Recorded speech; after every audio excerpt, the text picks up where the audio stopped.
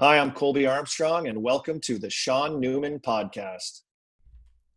Welcome back, folks. Monday is here, and man, do I got a great one for you today. First off, a happy belated Mother's Day to all the ladies out there. I know I am married to one of the best and I had one of the best growing up. So, happy belated Mother's Day. Hopefully, you all got spoiled. You all deserve it. Let's get on to our sponsors of today's show. Lloydminster Regional Health Foundation would like to thank our local healthcare team who responded so quickly to the COVID-19 pandemic. Our local hospital leaders moved fast to secure life-saving supplies for our frontline staff, and within days our hospital had a strong stock of life-saving supplies from the local community, and this happened because of you, our donors. Hats off to all of you that donated. Thanks to the strong support from all of our donors over many years, our frontline workers are empowered to care for all of us through the Lloydminster Regional Health Foundation. If you're looking for ways to help, COVID-19 Emergency Fund has been started. While there is no pressure to give in these uncertain times, we are taking donations to cover a variety of items that have been purchased or are still needing to be purchased. If you're interested, you can donate either by calling 306-820-6161 or visiting online at lrhf.ca/donate. Chris Wiebe, Kiva Concrete, open for business, specialty in commercial, agriculture, and residential. Basement floors, driveways, sidewalks, patios, garage pads, shops, barns, and countertops. Essentially, if you can dream it, they can do it. Give the boys a call, 780-871-1083. Kenny Rutherford Appraisal Group. In these difficult times, if you're in need of any appraisal work, from bank loans, setting a fair purchase price, whether you're buying or selling any type of real estate, shop, homes, farms, cabins, restaurants, etc., give the K-Man a call. That's Kenny, 306-307-1732. Carly Clausen and the Windsor Plywood team, open regular business hours. Call ahead so they can help with physical distancing. They have curbside pickup or free in-town delivery while this current situation is at hand. Colin Ringette, CR Sales and Marketing, is hoping everyone is staying healthy and safe. If you're looking for a unique and cost-effective approach to sales and marketing within the oil and gas industry, give Colin a call, 780-871-1417. Corey Dubik, Midwest Flooring, open regular business hours. You can either call, stop in, or shop online. Abbey Road Flowers and Gifts. I really hope everybody went and bought some flowers for their mothers. They're temporary closed to walk-ins, but are doing curbside pickup and free in-town delivery. They're open 10 a.m. to 2 p.m. Give them a call, 780-875-2211. I don't think you need a special occasion to buy that significant other some flowers, folks. Just throwing out some life advice to you. Wandering Wild has teamed up with Let's Walk the Talk. They got tons of clothing, guys. If you look them up online, anything you buy off the Let's Walk the Talk gear, $10 goes back to Let's Walk the Talk. But they got lots of cool stuff. I'm currently wearing one of their Hockey Life hats. It's pretty kick-ass. Grid Athletics, check them out on Instagram or Facebook. They still have a great deal going on where if you spend $100, you get a $25 gift card back to a local business here in Lloyd of your choosing. Factory Sports, Taylor Holt and Nathan Mullet. Give them boys a call. They'll get you hooked up here for all your summer needs. I know we're all talking about ball and whether that's going to get going. They got it all there. If you need a bike, there was a ton of bikers out today. We took the kids for a bike. Tons of people out there. If you're looking for some new wheels, take a look at Factory Sports. Give them a call, 306-825-7678. Now here's the Factory Sports tale of the tape. The guy on the show today won a Memorial Cup in 2001 in overtime. Won the last game of the year, 6-5 in overtime. Ooh, what a night that would have been. In 2001, same year, he was drafted 21st overall by the Pittsburgh Penguins.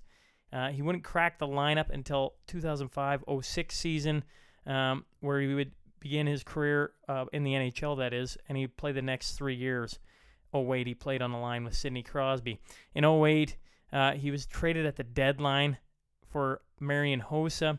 He played the next 2 years for the Atlanta Thrashers. During these years, 2007 and 2009, he'd play in 2 World Championships for Canada and take home a gold in 2007.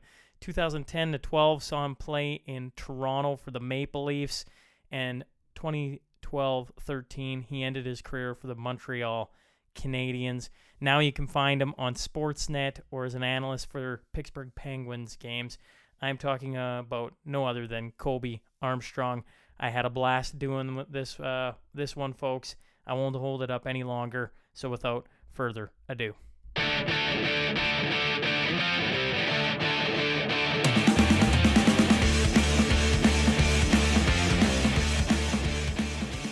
Appreciate you sitting down with me tonight. It's a pleasure to have you on. I got the opportunity to sit and watch you this morning do your little home show, whatever you guys are doing Yeah. now on Sportsnet, come riding up on a horse, and you had me chuckling. So appreciate you hopping on.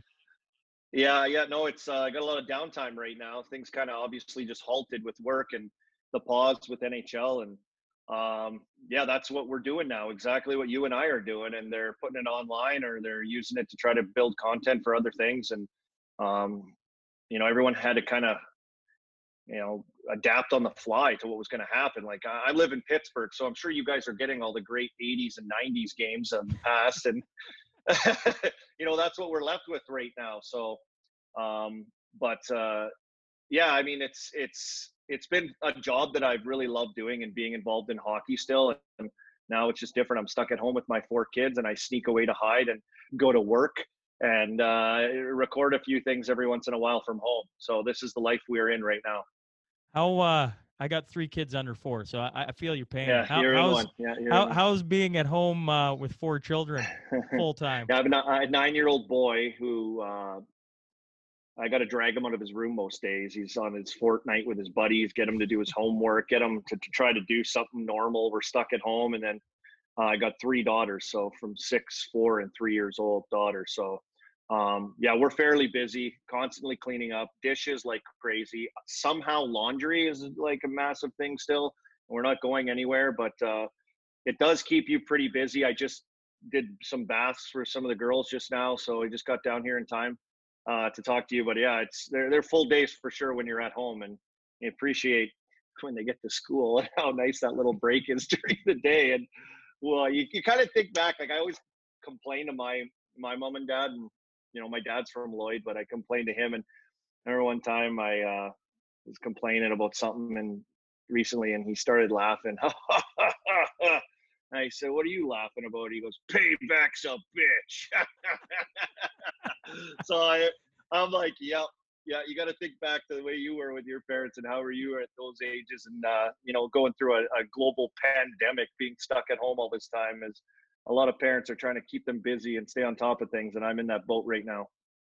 Yeah, I was doing a little bit of digging on you yesterday and then today, and I had the wife was is a teacher, and so she had some developmental course today, so she was downstairs trying to work, and I'm trying to listen to a couple things, and I got a 4-year-old on one side, a 2-year-old on the other, and I've got the little baby trying to feed him, trying not to lose my absolute top as I try and listen to something. I'm like, I don't even know what I'm doing impossible.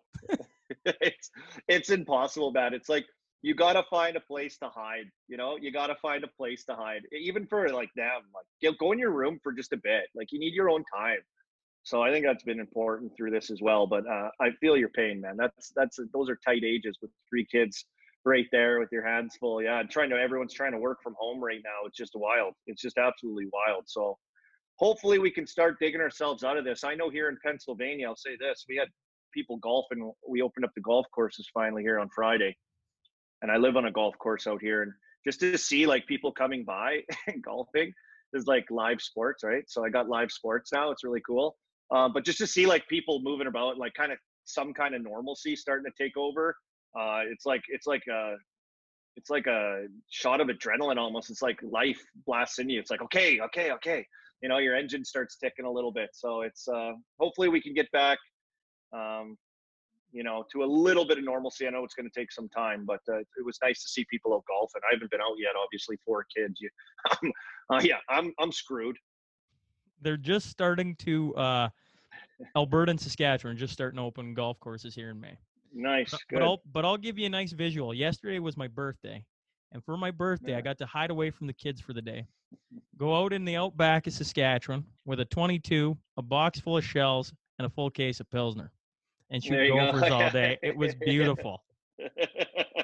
There, happy birthday. Yeah, there you go. That's good for you. Well, turkey season opened up here on Saturday, so that's big here. So I'm sure there's lots of guys just waiting for turkey season to open up. And I know my father-in-law and a bunch of my buddies went out with their kids and stuff. So that's that's saving a lot of people's lives too, getting out there, going just sitting in the woods and calling in some turkeys. I know that people are enjoying that right now too. So we got golf and turkey season. That's big.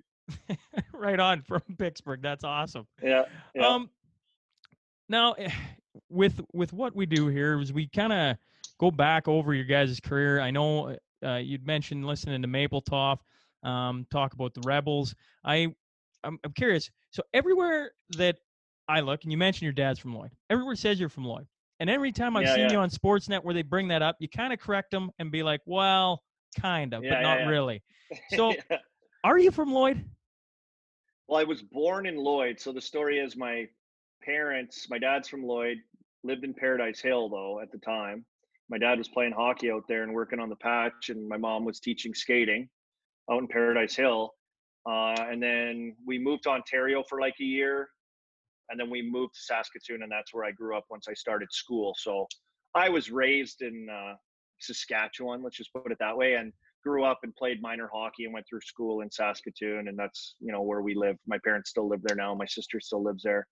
Try to get back every summer at least now. And when I played, I had a place there and lived there all the time. So spent some some weeks every summer as a kid as well up at Loon Lake, where my aunt and uncle have a place up there, and been up there quite a bit. I think Holpe's family, his grandparents, own a place just on the corner from my aunt and uncle. So I saw him while he was going through the junior ranks. Didn't see him too much after that, mostly in Saskatoon, working out and playing some summer hockey when he was there. But man, he's turned out to be a hell of a player, hasn't he? And yeah, just in and around that area has kind of been, where we've kind of hung out as a family. Obviously, grew up and spent summers. Yeah, and Loon Lake's a beautiful spot. Awesome, awesome place. Now, did I hear your mom was a skating coach? Is that figure skating? Yeah, that's figure skating, and obviously got into like coaching, hockey and power skating with a lot of hockey players, and does that a lot in Saskatoon now. But mostly just a bunch of, I think, mostly just little kids right now. And she has like I think a few figure skaters that are a little bit older that she still teaches and coaches. So yeah, she's been doing. I don't even know how many years she's been doing that, but well before I think she ended up in Lloydminster and then ended up in Paradise Hill, a little bit before that. So far before I was born, she's been, and she's still going. She's still going in Saskatoon. She's still working and skating and bending over to talk to stunt those kids and picking kids up and shooing parents away. So yeah, it's still going on for her. I assume with her being a skating coach, you were on ice then at a very early age. Yeah, look, we have pictures from the old Paradise Hill rink of my sister and my brother and I just on the boards and skating in the rink with my mom and dad, and can skate out in Paradise Hill and in the carnival Paradise Hill. Like there's some funny pictures. There is some funny pictures, and she did eventually coax me into becoming a figure skater as well. So I was doing hockey and I was doing figure skating, but it all started just kind of, I was a rink rat. I grew up Yeah. at the rink with my mom, and even when we moved to Saskatoon, as I got older, summer skating school was there. All the figure skaters came in from all over the place, and they were there for a couple months all summer training and working. And I was at the rink all day, all the time, hanging out with all the figure skaters and skating like 4 times a day. It was kind of the way we grew up. Yeah, it was our life, living at the rink. A lot of small town kids can relate.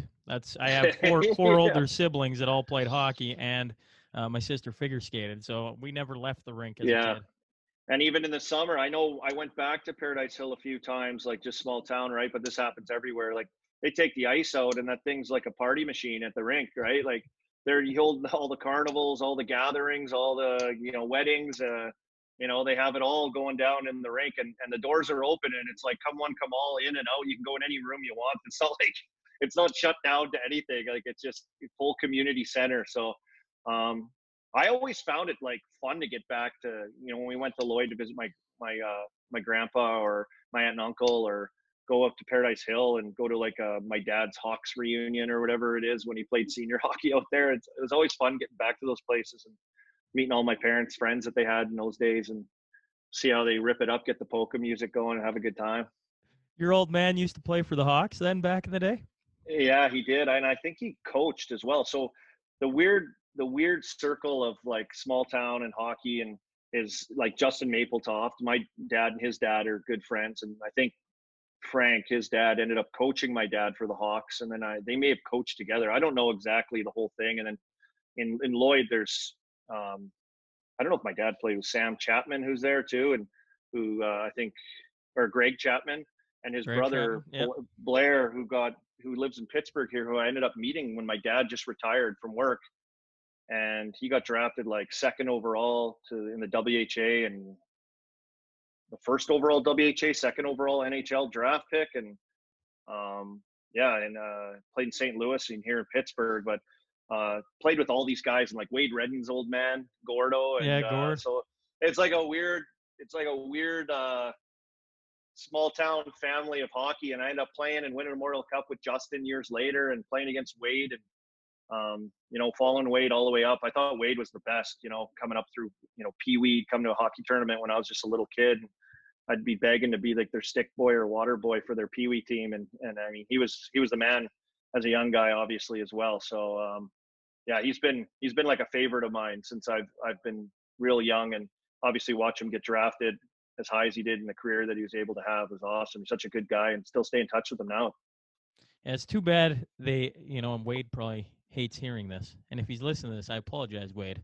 But they got so close to winning a cup. Oh, like Hillmond would have came off the freaking moorings if that would have happened. Imagine? Well, with Holtby, when Holtby won, when they had the cup out in Lashburn, it was unbelievable how many people went out there. It was unbelievable. Yeah. They got a mural painted on them on the train crossing. And they got this big, beautiful mural of them painted now. And you're like, yeah, it's funny because like you see all these kids now that go away to these like academies and all this stuff, and they take off, or they have to move, or just different circumstances. The game's kind of different now, but I mean, it does take it takes like a town to raise a guy. It's not just the parents, because I was getting picked up. My parents could, we weren't well off. It's hard, to get ice and to get to practices where your parents are working, and to make it happen. So, those guys on your teams and in those communities and everyone that supports you, and, the one kid to maybe come out of those small towns, they're pretty, your community is pretty behind you as probably being the greatest hockey player to ever play. And, it showed when I saw some of the video and the lines that, for Holtby and other guys that bring cups back to their small towns or the places where they're from, and, want to show it off to their friends and family and their community. That's what it's all about, man. And, it's why I always loved getting home in the summer when I was away, because it's always great just to get back to like where I'm from, get back to Saskatchewan and see it and feel it and chat with the people. And that's why we ended up in Pittsburgh, actually. Just the people here just remind me a lot of being back home. My wife's from Pennsylvania, but just like, that's what it's all about. It's comfortable. And that's the way Saskatchewan people make you feel. And you see it in those small towns. It's awesome. So what do I got? A visitor? You got a visitor. I'm working here. You got to go. You got to go. Sorry, honey. That's my second oldest. That's Sorry, awesome. Mila. Your daughter's name's Mila? Mila, yeah. Our daughter's name's Mila. That's small world. Yeah, we got a Cruz, a Mila, a Liv, and a Lucy. That's our crew.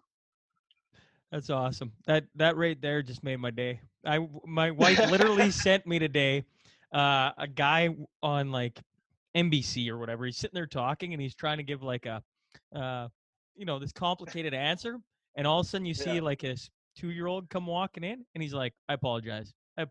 And then all of a sudden on one of those rollers, whatever they're called, where the kid can sit and move his legs and it rolls around, all of a sudden like A 1-year-old just comes strolling in by himself. You're like, and then the nanny comes in and she's caught on camera and she's like, oh my God, she's trying to grab them and pull them all out. Yeah, I saw that clip too. That is hilarious. And that was just funny because that's from working from home, but now everyone's doing it. So I can imagine everyone's Zoom calls or whatever they're doing when they're actually trying to, work deals or, keep business alive. And you've got the whole family walking in and out of your Zoom shot. So you hear some funny stories, people with no pants on and everything, right? That's right. Girls, you gotta go. Lucy, go see mom. It's honestly, I find it really refreshing. You watch you guys on Sportsnet, right? And you guys always have like these magnificent sets, and they're so like, yeah, they are like they're just amazing, right? Everything's so professional, and now nobody can really. Everyone's like, well, what can we do, right? This is what we got to do with. So now this is what I did. I took my jerseys. They were sitting on the floor in the basement. I'm like, well, if I got to do stuff from home, I'm going to make it look like a hockey man cave kind of, and it's not. But I just did that behind me. I hung some jerseys up for the places that I've spent some time and played. So it made it look cool if I'm going to be doing this kind of stuff. Oh man, well, it looks really good. I go back to I think it makes you guys feel a little more relatable when you got kids rolling into shots because that's all of us right now. Everybody's dealing with that right now. I can't imagine. My wife's on maternity leave. We extended it.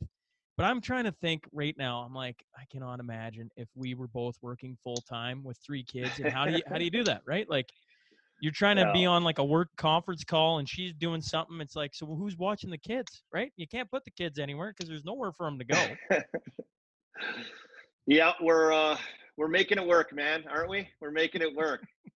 We're making it work like our parents made it work when they were battling all the time when they were raising us. So I guess we're all in the same boat, aren't we? Here's it's 1997. Go back to 1997. Okay. Yeah.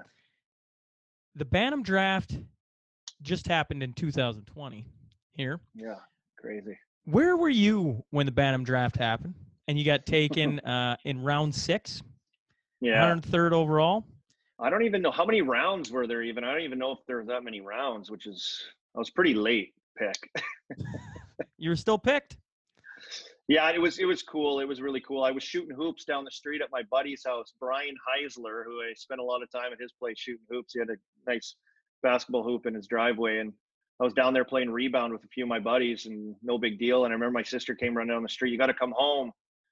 And we were in the middle of a game. I didn't understand. I didn't even know like the draft was happening. It was just like one of those things. And I think that's fairly common story, not like it is today. But I got home and they told me I got drafted to the Red Deer Rebels or whatever, and I was like, "Oh, that's great." And that was like it. And I went back down the street and started shooting hoops. Like it was just like didn't register. It was like whatever. Like the only thing that I'd really seen at that time too is Saskatoon Blades, and growing up there.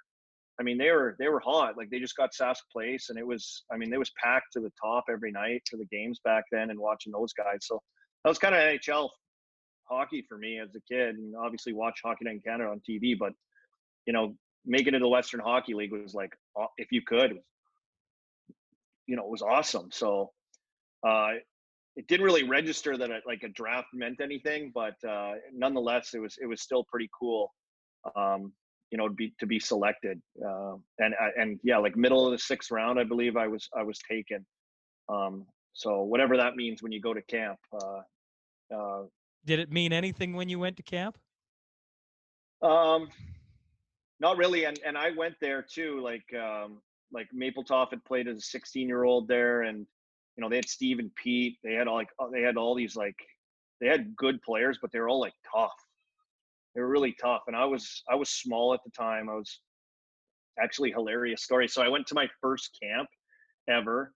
I got to play a main camp game playing against all the big guys, and like there was fights all the time. It was crazy. It was like kind of from like the old Western Hockey League, and it was starting to transition a little bit of a different game, but it was still crazy. Like my first year was the first year that we went back to warming up, where 2 teams are on the ice for warm-ups instead of doing like the split team warm-ups just in case there was absolute gong shows and warm-ups, which was so weird, right? Like you warm up and then you come off and have to wait like 45 minutes to an hour before you got back on the ice to start the game. That's how crazy it was. That's how they had to do it to keep the team separated. But going to camp like that, and I was really small, 6th-round pick, really, really skinny. Like I was like 135 pounds, 5'9", 5'10", was like smaller guy. And I grew a bunch the next year, and they said they wanted me to put on 10 pounds when I came back for my 16-year-old year. And it was still like Terry Simpson running the team and Wayne Simpson.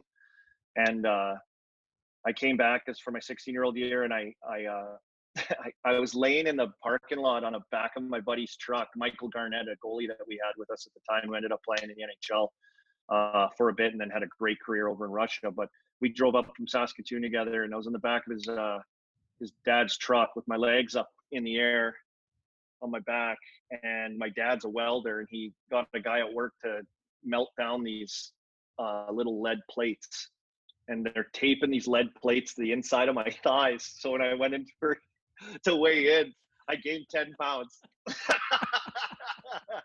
And I'll never forget, it was like so funny, like calls me into the room, the head coach there, and Terry, and he's like, wants to just talk to a few of us young guys. And he's like, go ahead, take a seat.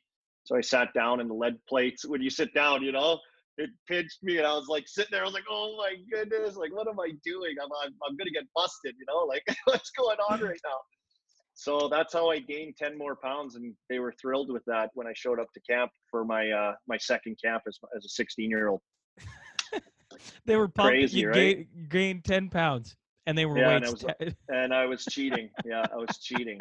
So that's a little junior story. But that was when they wanted you big and heavy and strong and old time hockey kind of thing. So it was always hard for me to put weight on at that, and I was just kind of a late developer at that age. But man, they had some good teams there. Like when Mapes was there, like he's talking about like Asham and BJ Young and Terry Ryan, and they had a lot of really, really good players and good teams. And I think they probably should have made a little more noise than they did, but nonetheless, they had a couple good runs with some of the teams they had before Brent Sutter ended up buying the team. Yeah, well, the Red Deer Rebels of my generation, of me watching them, were, I don't remember the bad years. I don't remember any years where they weren't like a top tier WHL team. Yeah. What was it about that group? You mentioned Mapletop. He'd been on here a couple weeks ago talking about the year you guys, 2001 specifically, where you win the league against Portland in 5 games, and then you go on to a Memorial Cup. What was it about that group then? Well, we had just kind of grown together. Like my first year was Brent Sutter's first year as owner and GM and head coach, and I don't know what else he did. He did everything, but and he came in there and set a tone and got rid of guys, and he ended up keeping myself, Boyd Gordon, Joel Stepp, Bryce Toma, Saskatoon kid. Actually, all those guys are Saskatchewan guys. Doug Lynch. Like we probably had like 7 or 8 16-year-olds on our team. Jeff Wojciechowski, another guy that undrafted and made the team, and he's a hell of a player. He was unbelievable for us. And he ended up kind of designing and picking his own guys. We had some older guys that he was really hard on, and really pushed them hard. And if they didn't want to buy in, he just got rid of them. And I think that's where he ended up just saying, I'll keep these young guys. They're going to play hard for me. And I mean, he had us going like machines, man. Since we were 16, like we were machines. And you turn that over to the next year after we won. Just for example, Dion Phaneuf comes in, Colin Fraser comes in, Cam Ward came in. Like we had good players. Yeah, they're all 3 were really good 16-year-old players for us the next year. But I mean, they were machines too. Like those guys were absolute machines. And Sutsy had the plan. Sutsy told us this is the way it's going to be, and let's do it. And all those guys did it, and we had good teams every year that I was there. We were really good. That the first year he took over, we had a lot of young guys, and we cracked the playoffs, and we lost to Kootenay in the first round, who went to the Memorial Cup that year. But that was like kind of our first taste of making the playoffs and going, man, like we're going to be good next year. Like we had a feeling we were going to be good. Just the way we played, just the guys that we had, the good veteran guys that we had sticking around for the next year as well. Um, and then a couple trades that put us over the top, and getting Martin Erat was huge, and Kyle Wanbig, which was big the next year for us. And that just put us over the top. But I think the one thing we always hung our hat on is that we could play any way you wanted to play at that time, and we played again. Like there was a lot of good teams, and but we could wear you out. Like in a 7-game series, like no way we were going to lose a series like 7 games, just the way we played as a group, and our mentality. And the season was unbelievable. Like we won a ton of games. It was awesome, and we were ranked like number 1 in the country all year long. And at the same time, like Sutty did a good job, like not letting us feel like a ton of pressure, like not letting us get complacent. Like we were just kind of like automatic, like game to game to game to game, and it was kind of just the environment that we learned to be in, and that's the way it was. But I think it helped a lot of us, get to the next level, and survive and thrive at pro hockey. Well, you had a pro hockey guy leading the way with a Yeah, Brent Sutter, right? Like he yeah, takes over the team. It almost tells a guy how much impact a good leader or a great leader can have on an organization. Because I mean, within 2 years then of him taking over the team, the yeah, pieces may have been there, but he found a way to kind of construct it, and really yeah. leave his imprint on it and on you guys for that matter. Yeah, and you know what? We had a guy in there that had been there for a long time, in Carter Sears, who was the guy that was the head scout that drafted all of us. Like he was with us, through our entire careers. I still talk to him a little bit here and there, but he was the guy that kind of scouted all the talent, all these young guys that came into camps, and the Jeff Wojtkas and all these guys that were that their staff were able to find. And Carter was a big part of putting that team together with Brent, and the pieces, and the guys that fit in. And you don't get too long to get a crack at the Memorial Cup, man. Some of these guys, like we lost Mapes the next year. Lupus Chuck was gone. Wanvig was gone. Erat was playing in the NHL. It was crazy, the turnover that happens in one good year when your team's really good. So, you got to hit it when the iron's hot, and our team was good for a bunch of years there. Yeah, well, you guys went to back-to-back league finals. Yeah, yeah, yeah. And that last one was a killer. I was so upset about that one. We lost, I think, every game to Kootenay the next year after we won in overtime. Duncan Milroy like buried us with a big OT winner in the one game, and in Kootenay, and I thought we were going to win back-to-back Memorial Cups. We were that good, even though we had lost a bunch of key players. But yeah, that was heartbreaking for us. But yeah, they seem to continue to turn it out, because I remember my first year pro, like turning on Shaw Cable, I think, when you get junior games, Yeah. and it was like the Western Hockey League finals again, and the next year it was like Matt Ellis and all these other guys are playing against Kelowna in the final again the next year. And I was like, man, they're like 3 years in a row from when we were there. They're continuing to pump players in, and fill holes, and have good teams. So yeah, it was a fun run. Great place to play junior hockey. I loved it there. It wasn't too big of a place, and the travel was mint. Like we were right central to everything, and in and out. We had some great rivalries with Calgary being so close, and obviously in our division, and Lethbridge and some of these other places. But yeah, awesome town and city to play junior hockey and grow up in. And obviously the facility we had too is kind of crazy. You go from playing in like your minor hockey rinks and midget AAA and wherever the heck you are, to go into like a beautiful rink there, the Centrium, and able to stay on the ice as long as we want, and sweet new equipment, and gave us awesome hockey sticks. And like, I mean, I had used equipment most of my life, so I was living the dream. Playing junior hockey was awesome. How about billets? I always try and bring up with guys the billet family. Did you have Yeah, a family you stayed with for your 3 years there? yeah, I did. I stayed with kind of 3 different families, but predominantly at the end, my last few years at a family, the Tomalty family. They're dairy farmers just outside of the city, but they had been the longest tenured billet in with the Rebels at the time. So they had all the the glory days when the team started, and the names and the pictures on the wall downstairs to go look at some of the guys that they had come through there, guys that were playing in the NHL at the time and everything. So it was yeah, it was really cool to be around that and kind of be out away from everything a little bit. So we were about 15 minutes outside the city. Um, get a fresh jug of milk in the fridge every morning when Neil went and picked it up and brought it in after he was working. He was always up and he was always going. He was working. And, you know, when I had a kind of a cheat code at the time. Like everyone watches video now like crazy, but Neil Tomalty, my billet dad there, he was a team videographer. So he had like a little camcorder that he would video all the games, make copies on the VHS tapes, give one to like the Rebels, and then give one to, I think, to the visiting team is how they ran it back in the day.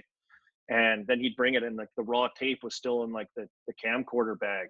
So like after every single game, I'd sit in the basement, I'd hook like the whatever those cords are, like they're yellow, I'd hook it into the thing and I'd sit there and I had a little camcorder by me and I'd just hit like fast forward to my shift and then watch my shift and fast forward and I'd watch like the whole game. So what did watch you every shift. what did you learn from that?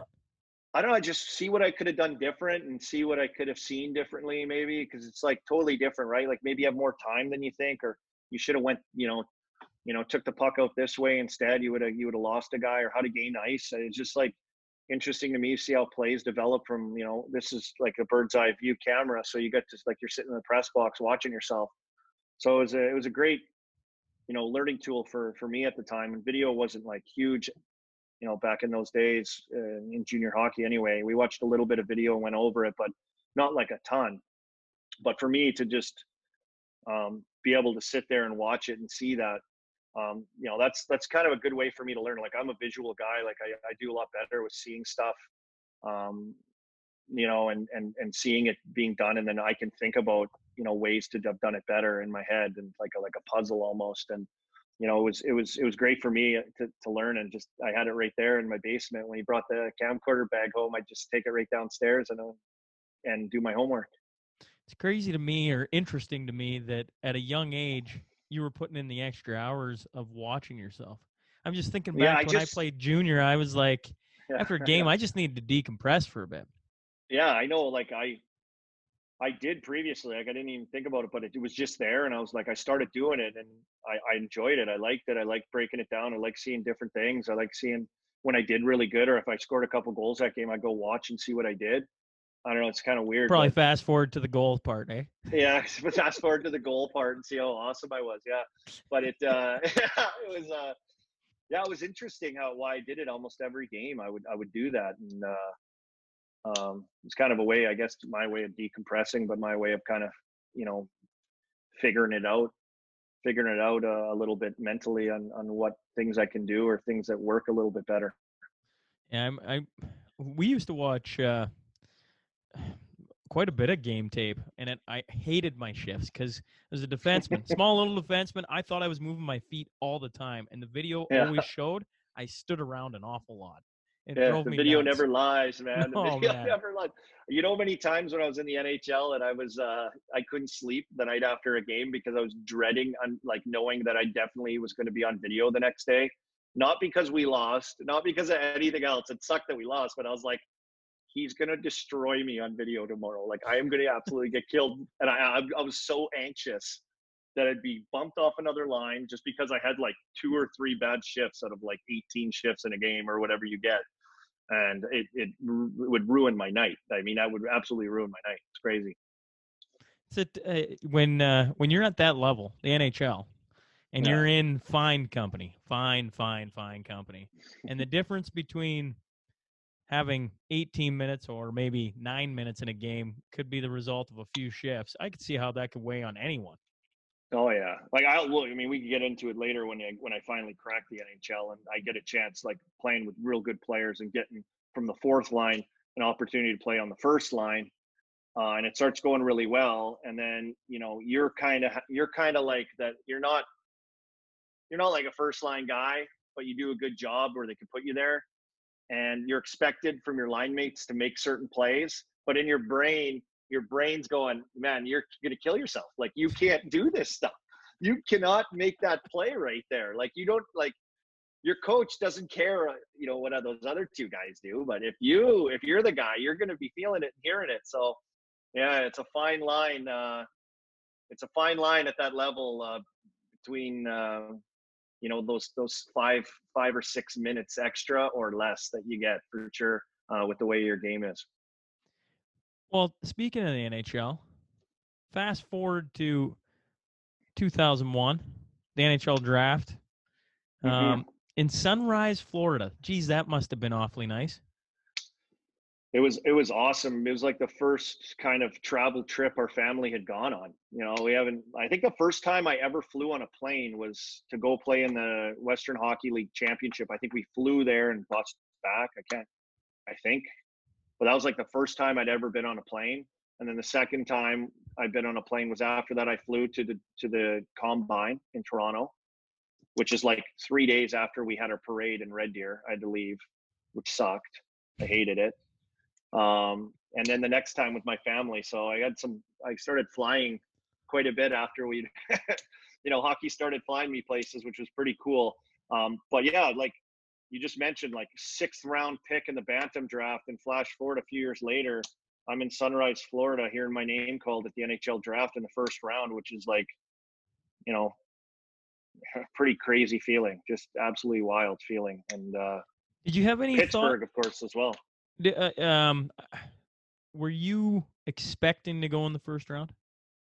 Um, I kind of was like, our team was really good, and Well, and you um, just come off winning a we Mem just came Cup, off winning a Memorial Cup. a We had all Memorial Cup. eyes on us. We had a really good team. We had surrounding cast really good. I got to play like up and down the lineup all year long in different roles. So it's pretty central base for scouts as well. A lot of NHL scouts in Calgary, and we're just down the road in Red Deer. Played Calgary a ton, so we got in and out of there a lot. And I think we had a lot of eyes on us, obviously being first in the country almost all year and winning. So that had a lot to do with it. That had a lot to do with people getting a look at me a lot more.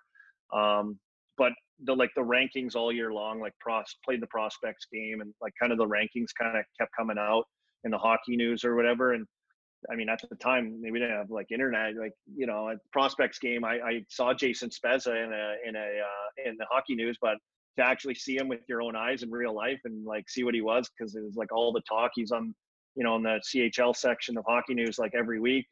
Um, so everything was just kind of new. We didn't really know what to expect, and even all the way up into the going to the draft, like you never know what's going to happen. But I had an idea I was going to be a first round pick.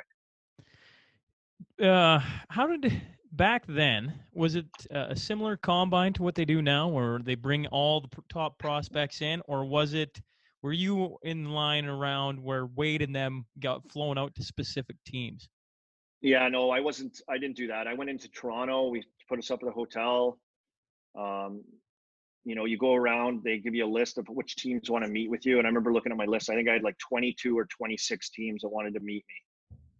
So I was like, holy cripes, in 2 days, I got to meet with all these teams. And like, my schedule was crazy. Like, I didn't eat lunch one day. It was just like room to room to room, wait in the line, get in another room. So it was pretty nuts. And all at the same time doing the fitness testing. The fitness testing was hilarious though. I yacked so hard on the Wingate test, and like we were just like won the Memorial Cup, so the party was on pretty good. And I remember walking in there, and they didn't have like the tight fitting, cool stuff that they have now. Like how everything's like kind of spandexy. It Yeah. was like the old like Walmart like muscle shirt, and like the NHL logo with like some number on it or something. I just remember like I was so skinny, like my shoulder kept falling off. I kept having to like pull it back up. I was just so young and skinny. And then I got down to do the bench press, and I'm like, the guy's like standing over me. I pull it down once, I get it up, I put it down again. He goes, come on, come on. I go, I'm done. I'm good. I'm good. Like it was like one plate aside. I was like, come on, you should be able to do better than that. But I just finished playing. Like, I think it was like 100 and some games that year, counting preseason.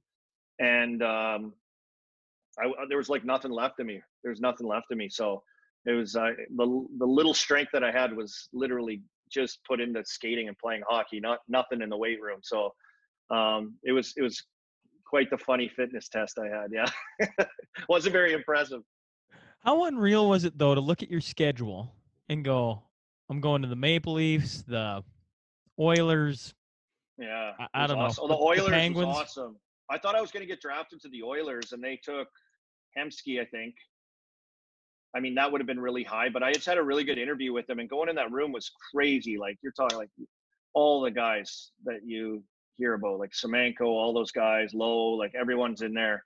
So you walk in the room and it's just like you recognize every single guy, and it's like it's pretty intimidating, but also like super cool. Like, you know, to see those guys for the first time, like seeing Gretzky on the draft floor during the draft. First time I ever saw Gretzky in like real life, up close, sitting there with my parents. Like, there he is! Oh my God, there's Wayne! Like, you know, it's just one of those surreal things. You're kind of at the NHL level, kind of, and there are all those faces and people that are in the game are there. So yeah, going around all the teams was each team was different. Some teams had like different strategies asking you questions. Some teams were just relaxed and wanted to get to know you. And yeah, it was a really cool experience. It was pretty neat to go through all that. Before we carry on, you have a pen in your hand, don't you? I can hear it. Yeah, can you hear clicking? Sorry about that. Yeah. I'm like, what is that? What is that clicking Yeah, noise? it's a bad connection. No, it's a It's a ballpoint pen. I don't know what the hell I'm doing. Yeah, sorry, I'm wrecking your damn podcast. No. It's all good. It's something I'll easily click out this little spot. It's not a big deal whatsoever. Heck, we've caught it. That's the big thing. Yeah, good. I know Good. I'll get some listener who will be all over me because there's yeah. Who's clicking the pen, right? Yeah. That's exactly what's gonna happen. I've been on live TV, and you know, the camera shots are cooking around, and I'm sitting there click click click click click click click click click click clicking my pen, like probably like just like a little tick, you know. And I look across the table, and the host is staring at me. He's like knock it off. It's bugging him. Like I'm irritating the heck out of him, you know.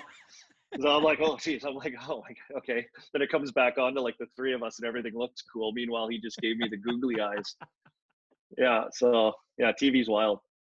When you go back to interviews, team interviews, Mm-hmm. you mentioned different teams have different strategies. Is there one that just like, you know, you mentioned Edmonton being surreal because you walk in, you know all the faces. Yeah. Is there a team that sticks out when you just look back and you're like, man, like why were they asking those questions? Or yeah, San Jose, I remember, was a pretty tough interview. Like asked some questions like about the Western League and how tough we are and certain things, and I was pretty confident we were like the toughest, you know. We had really tough players, and you know, I played on a team with like Vandermeer. We had like, you know, Stephen Pete was in Calgary at the time, and Goddard was in Lethbridge. Like our division had some pretty crazy guys, and I was like, we got some really tough guys. And we just finished playing like Val-d'Or, who had a really good team. Like they were an unbelievable team, and you know, I spoke to Q and about Simon Gamache, who was one of the best players in the league that year. If he's tough, because you know, and all this stuff, and I'm like, I don't know, he had a good year. Like I was, you know, being nice and stuff. And then the guy like just started naming like Sandy McCarthy, George Larocque, like going through all the guys from the queue that are all like super heavyweights in the NHL. I was just like, oh my God, he like set me up and then just roasted me with actual facts of like super tough guys. I was like, oh, I just remember being like, why is he asking me this? Like, I'm not even a good fighter. Like, I don't know what's going on right now. But I remember like even some of the teams that were picking like way higher than like my selected spot kind of thing, like in my range of where I thought I might go. I remember one time, like Florida, I think it was Florida. They're like, you think you're going to be a first round pick? I'm like, yeah, I think so. And they're like, oh, well, we're picking like, you know, I don't know where they pick pretty high. So like, you know, if you're going to be later, like, what's the point? You know, why are you here? And I'm like, well, you might as well take me second overall, boys. Like I remember answering like that. Like, that's why I'm here. Let's go. Yeah, I remember saying that. They started laughing, you know. So I think they just wanted, it's always good, I think, for them to kind of, you know, there's always trades to be had. And, you know, like look at Wade drafted wherever he was, and then he flipped over to Ottawa right away. So, you know, there's always things that happen. They want to get to know players. It's a good excuse to meet players and see them. And I think they're always kind of doing their homework on certain guys. Well, and look at your career in general. You start off with one team, but you know, there's very few people in all of pro sports anymore that last the test of time with one single team. It almost is, you know, Tom Brady. Here's a guy I thought was going nowhere, and now is a Tampa Bay Buccaneer.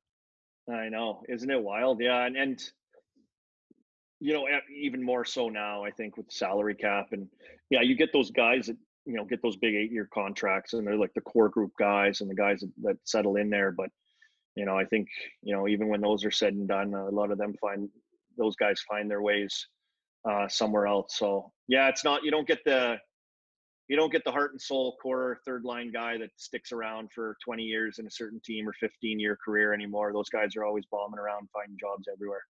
Yeah, doing what they can, right? Like, Yeah, trying it's to stay alive, find a spot, find somewhere that fits for the right money, so that you can, grind it out, and they don't replace you with a young kid that makes league minimum or whatever is on his entry level contract. And they're all pretty darn good, these young kids now. So yeah, you're constantly searching for a job almost every few years. It seemed like down at the end of my career.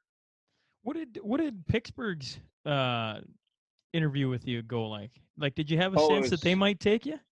no, like totally not. Like they were like relaxed. Like Greg Malone was in there, who was a head scout at the time, ex-player, and I ended up playing with his son Ryan Malone for a bunch of years in Pittsburgh. But and Eddie Johnston, who was the guy that drafted Mario Lemieux and coached, and now I sit beside him at every Pengs game when I'm home here up in the press box. We sit next to each other. I love the guy, great sitting with him. But they were the two guys in the interview, and I remember the interview actually because it was so relaxed. They had told me I was wearing like the one suit I had that Brent Sutter bought our entire team, got like a deal. We all had matching like suits. You did not. Yeah, we did. It was hilarious. And I thought it was awesome though. Like I wore it all the time. We always wore it. And so I wore it to this. It's like the only suit I had.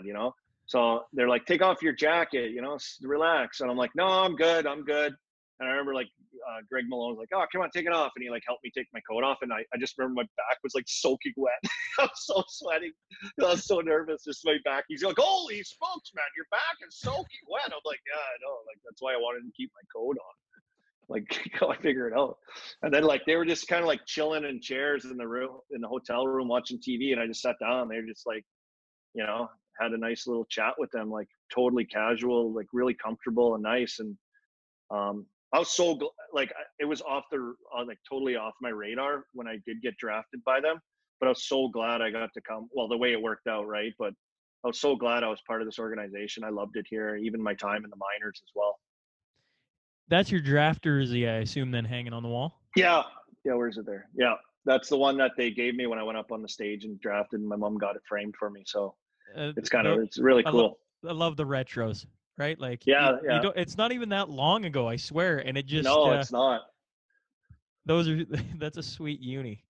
Yeah, it was really cool. And obviously, like, you get drafted, Mario Lemieux's kicking around there. It's, pretty exciting feeling. And I had one buddy of all my friends, because all my buddies are Oilers fans, most of them, I got a few Leaf fans here and there, but mostly everyone's a big Oiler, like hardcore Oiler fan. I had one Pittsburgh Penguin, like Mario Lemieux hardcore buddy that was, the first guy like I thought of when I got drafted by them. So he like lifelong Mario Lemieux Penguins fan. So it was like, it was just really exciting to go to a team, obviously, with like guys like him that were there. And then I got to go and see all the other guys that they had. It was crazy.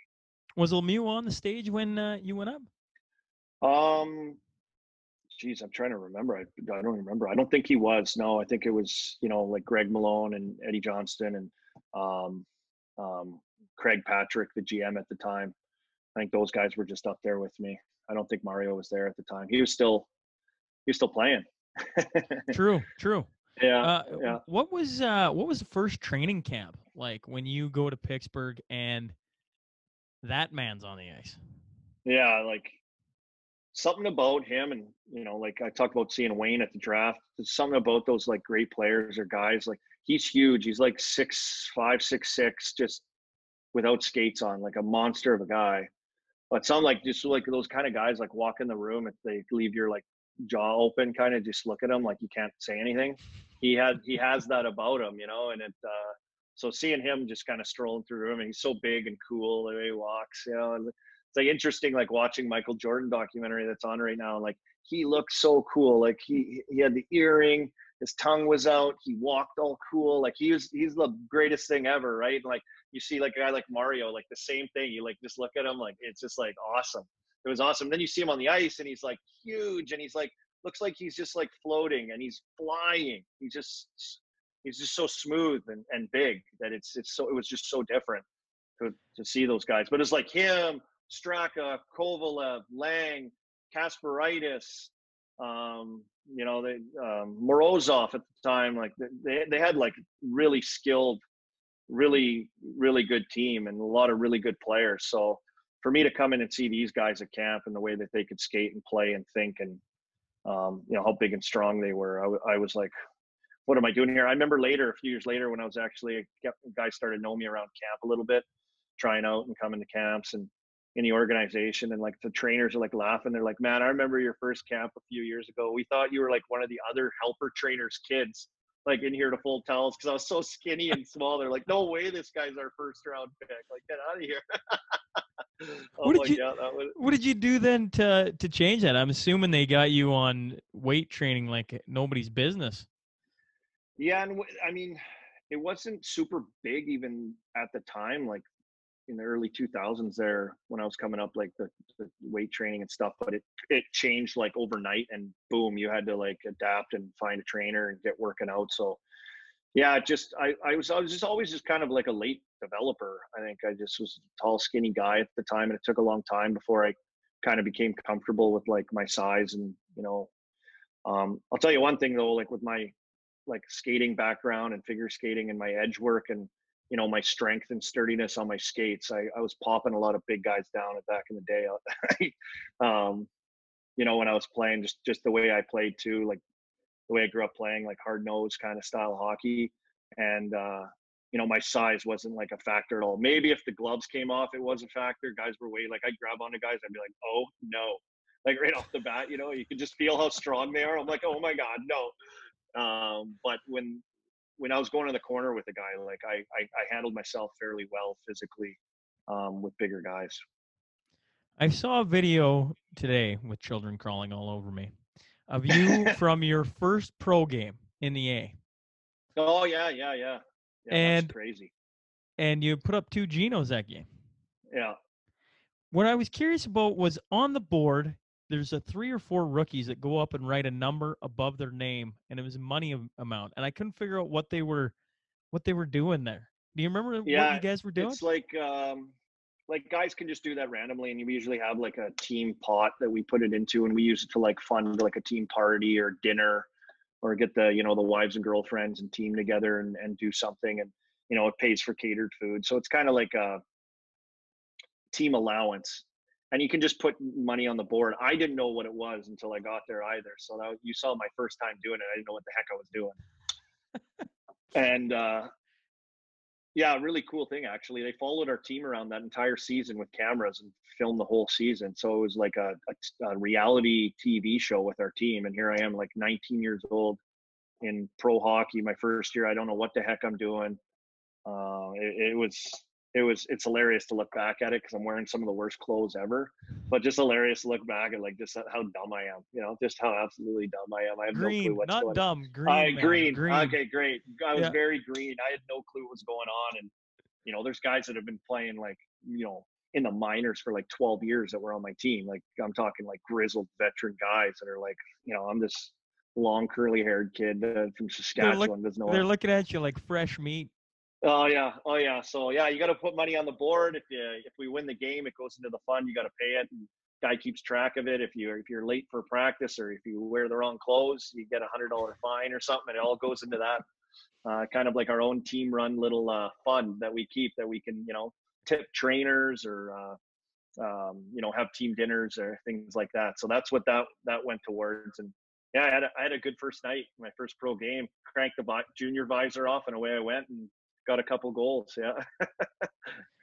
It- what was the jump from, junior to A, like professional hockey? How big of a jump was that, or was it a big jump for you? Yeah, it was. I mean, um, I guess just like the preparation of every guy you get to see, and obviously certain guys on your team stand out more than others with what they do, and you kind of you're starting to kind of, and I think kids do it now much sooner. Like these guys, you know, have a much better understanding of what the next level is going to be like, and individually their preparation or what it's going to take, and what you have to do.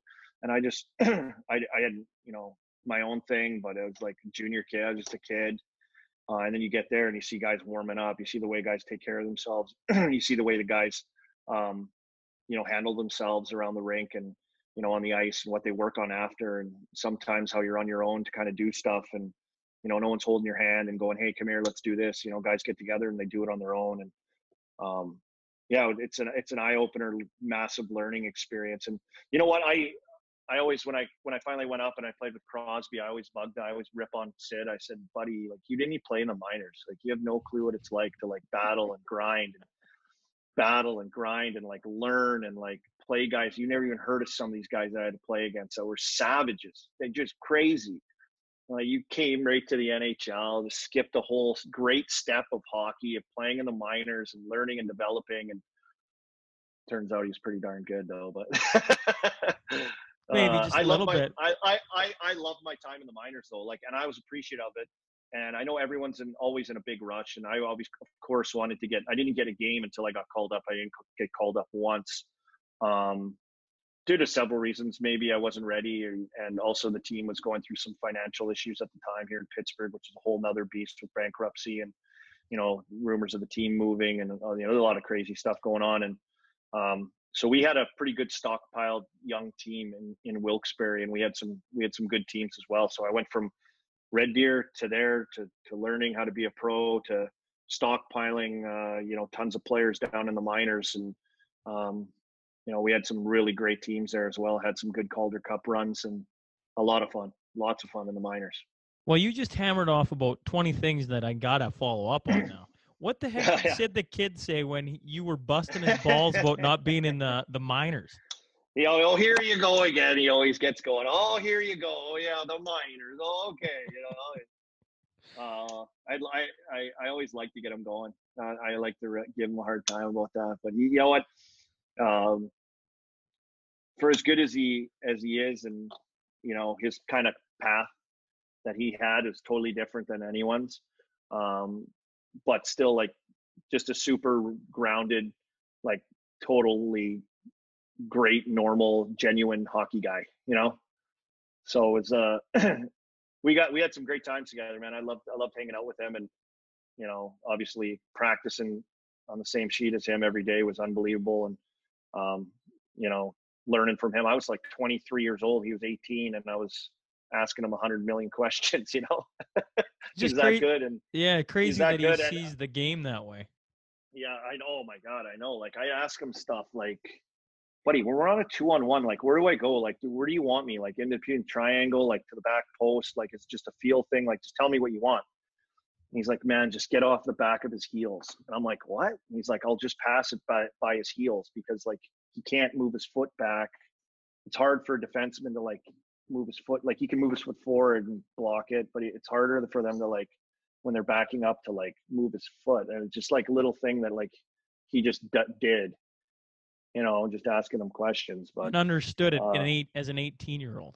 Oh, like seeing stuff like that though, like seeing stuff like that and understanding that. Yeah, as an 18-year-old coming into the NHL, I was just like, those like the little fine details of understanding where everyone is on the ice, like all the time in the corner, no look back through 6 layers of defenders and players, and to the far side D-man coming down, pinching down to the back door, and just right on his tape, like perfect, like out of traffic, out of a pile with guys on him. But he has like a sense of where everyone is, and he always has like outs no matter what, because he sees it, no one else does. Like, even now I get to go to games. I work here, do Pens games on TV and radio, and I sit up in the press box, and I'm sitting up there now watching him, and he's doing stuff that I didn't even see in the press box. I'm like, how? There's no way he knew that guy was there. Like, that had to be like a just like a hope play, like he just threw it to that area. But like, it's not like he sees it all. It's crazy. I don't know how he does it. How many more years can he play at that top level? Yeah, what is he now? How old is he now? 33? I don't know. Yeah, he's got how many years left on his deal just to be at the top level? I don't know. It's kind of funny talking to him. We used to kick us off the ice. I mean, back in those days when we were just young, but he turns 33 in later this year, August. Yeah. Yeah, he'll play out this contract, and then Well, it takes until he's probably, I think, 37 years old, maybe. And then, I don't know, he could probably squeak a few more years out of his body. We'll see how he is, but he takes real good care of himself, man. Like, he's dedicated to hockey, I'm telling you. So, but like, you know, he manages his body so well now. Like I was saying, like optional skates, practices, like he's out there all the time now. Some mornings, if I feel ambitious, I get down to go watch a morning skate, and it's optional. Most of the teams now are just optional. He's hardly out there now anymore. He doesn't go out for optional. I always bug him like, you can go on the optional. Like, what's wrong with you? He's like, I'm getting old, man. I'm getting old. So yeah, you got to take care of yourself, and he sure knows how to manage his. He's probably got a team around him making yeah, sure. He knows how to manage himself through a game. He knows how to manage himself through a season with practices and through a season with his games and stuff too. So, you know, you become pretty wily on when to crank it up and when to dial it down. And, 82 games is a tough schedule on your body and, mentally and physically every single season to be at your best. And I think that's probably the biggest thing for me is watching the good players in our game, the great players and how they're good. So they get good opportunity to put up numbers and stuff, but just how consistently good and dominant they are every single year because everyone's watching your video. Everyone knows what you do.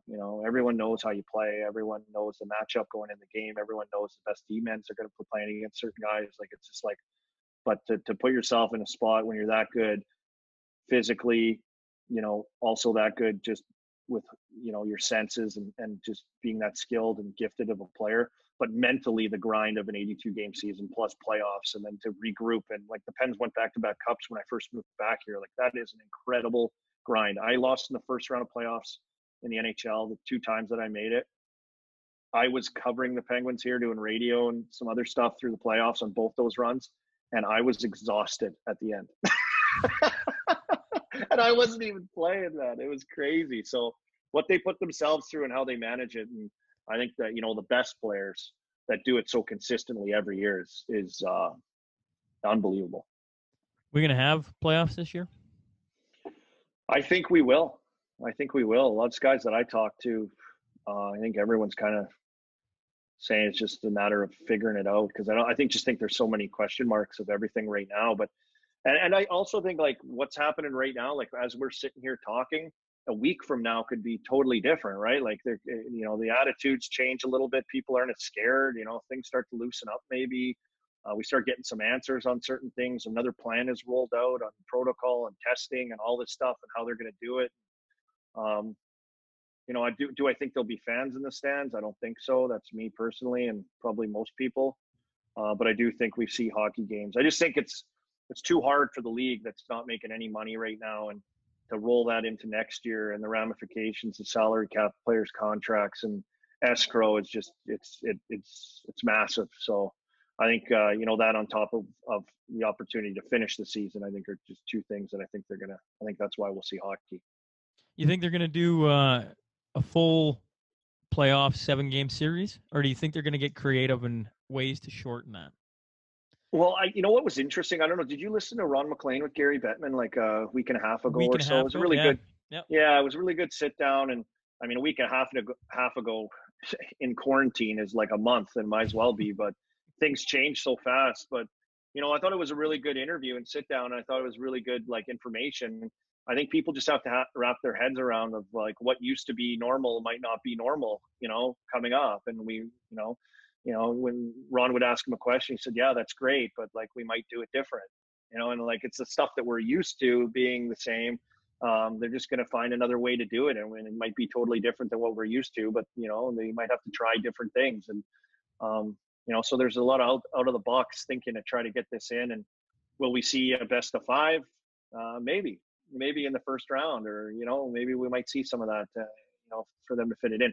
For me, the wildest thing to talk about right now is next season, starting hockey, if it does go down, and starting hockey in December. Wouldn't that be crazy? I think that, like, for me as a player, never mind playing hockey in the summertime when you're usually off after sitting on the couch all day and squatting your dog to stay in shape.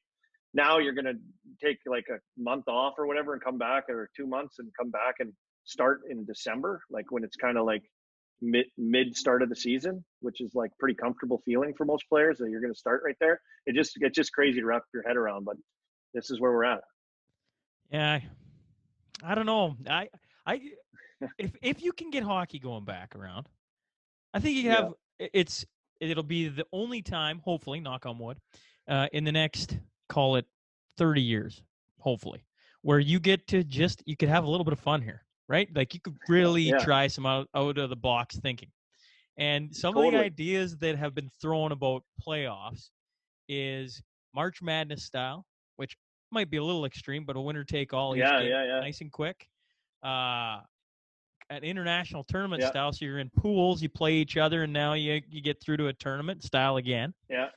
Or maybe Yeah. more like a baseball format where you have a wild card game to get in, and then whether it's a 3-5-7 or what have you.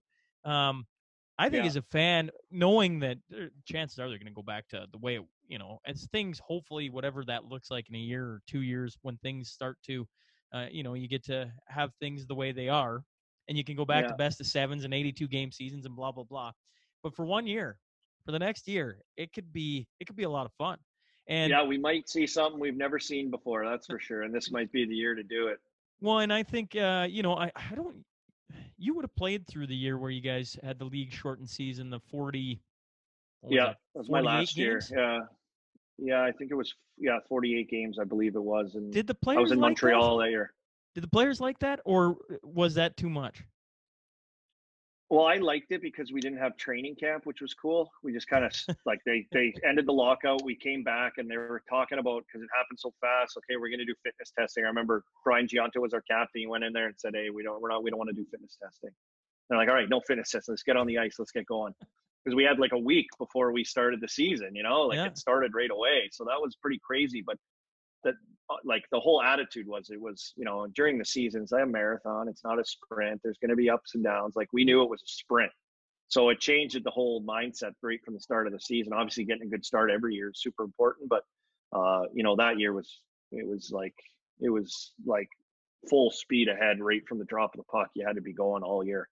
Well, I know in fans, 82 games it's a lot, right? Even for the It's a most lot of diehard, games. it's just a lot of games.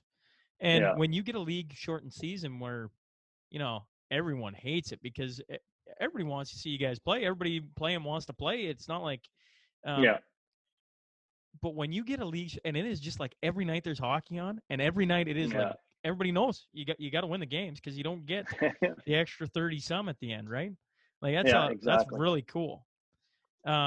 Yeah, it was different. It was cool, and it just happened that way, and we just had to go with it. And I think that's what's going to happen right now. They're going to say, all right, if they're going to, play in these 4 cities that they're going to, decide and pick, and all the protocol is going to be set up for this entire thing, and teams, guys quarantined everywhere, and do the tournament style. Like this is like what's going to happen. They're going to say it's what we're doing, and the guys are going to go, okay, let's go. I'm sure there'll be some guys a little pushback on it. Like you're going to maybe stay in a hotel for a couple months, but I mean, when it comes down to it, if everything's done properly, I think that's the way it's going to happen. Yeah, I think I was listening. I think it was you that said it actually. That I wasn't thinking of. Honestly, I was like, oh, geez, that makes sense. All right, 4 whatever cities, okay, and there'll be hockey with no fans. All right, and then it was brought up. Well, what about an American who has to come up to Canada now and the border's closed? And then what happens when you come up to Canada? Now you got to be in quarantine by yourself for 2 weeks, on top of everything else, and now you're away from your family and everything else, and you're like, man, that's more complicated than just, hey, let's go play some hockey. Yeah, on top of that, players apparently saying they want a 3-week camp as well. So they got to fit 3 weeks of players getting in shape and doing a training camp again after they've, been stuck in their houses for 2 months. So yeah, it's interesting times. It's crazy times right now, and obviously basketball and football is coming up, and canceled the dang Memorial Cup in Kelowna. I was all ready and fired up to go to that. That'd be starting here in a few weeks. That would have been nice, hey? 14, 15 days in Kelowna. Well, let's go. It's a beautiful spot. Oh, it's awesome, yeah. This is like, for Canada, specifically this area, this time of year is like the best time of year because you just come out of the long winter that never seems to end. And then it finally does, and you're into what would be round 2 of the playoffs-ish right now. Yep. which means you've just gone through the best round, which is round 1, and now you're in round 2, and Yeah. everything's just ramping up. And hey, the Oilers looked like they were going to make the playoffs this year, and we haven't had a whole lot to cheer out this way in the last, Yeah. we get to see McDavid every night, and that's a lot of fun, but everybody wants the playoffs back, and we were about to Yeah. maybe have a Battle of Alberta again. Oh, I know, right?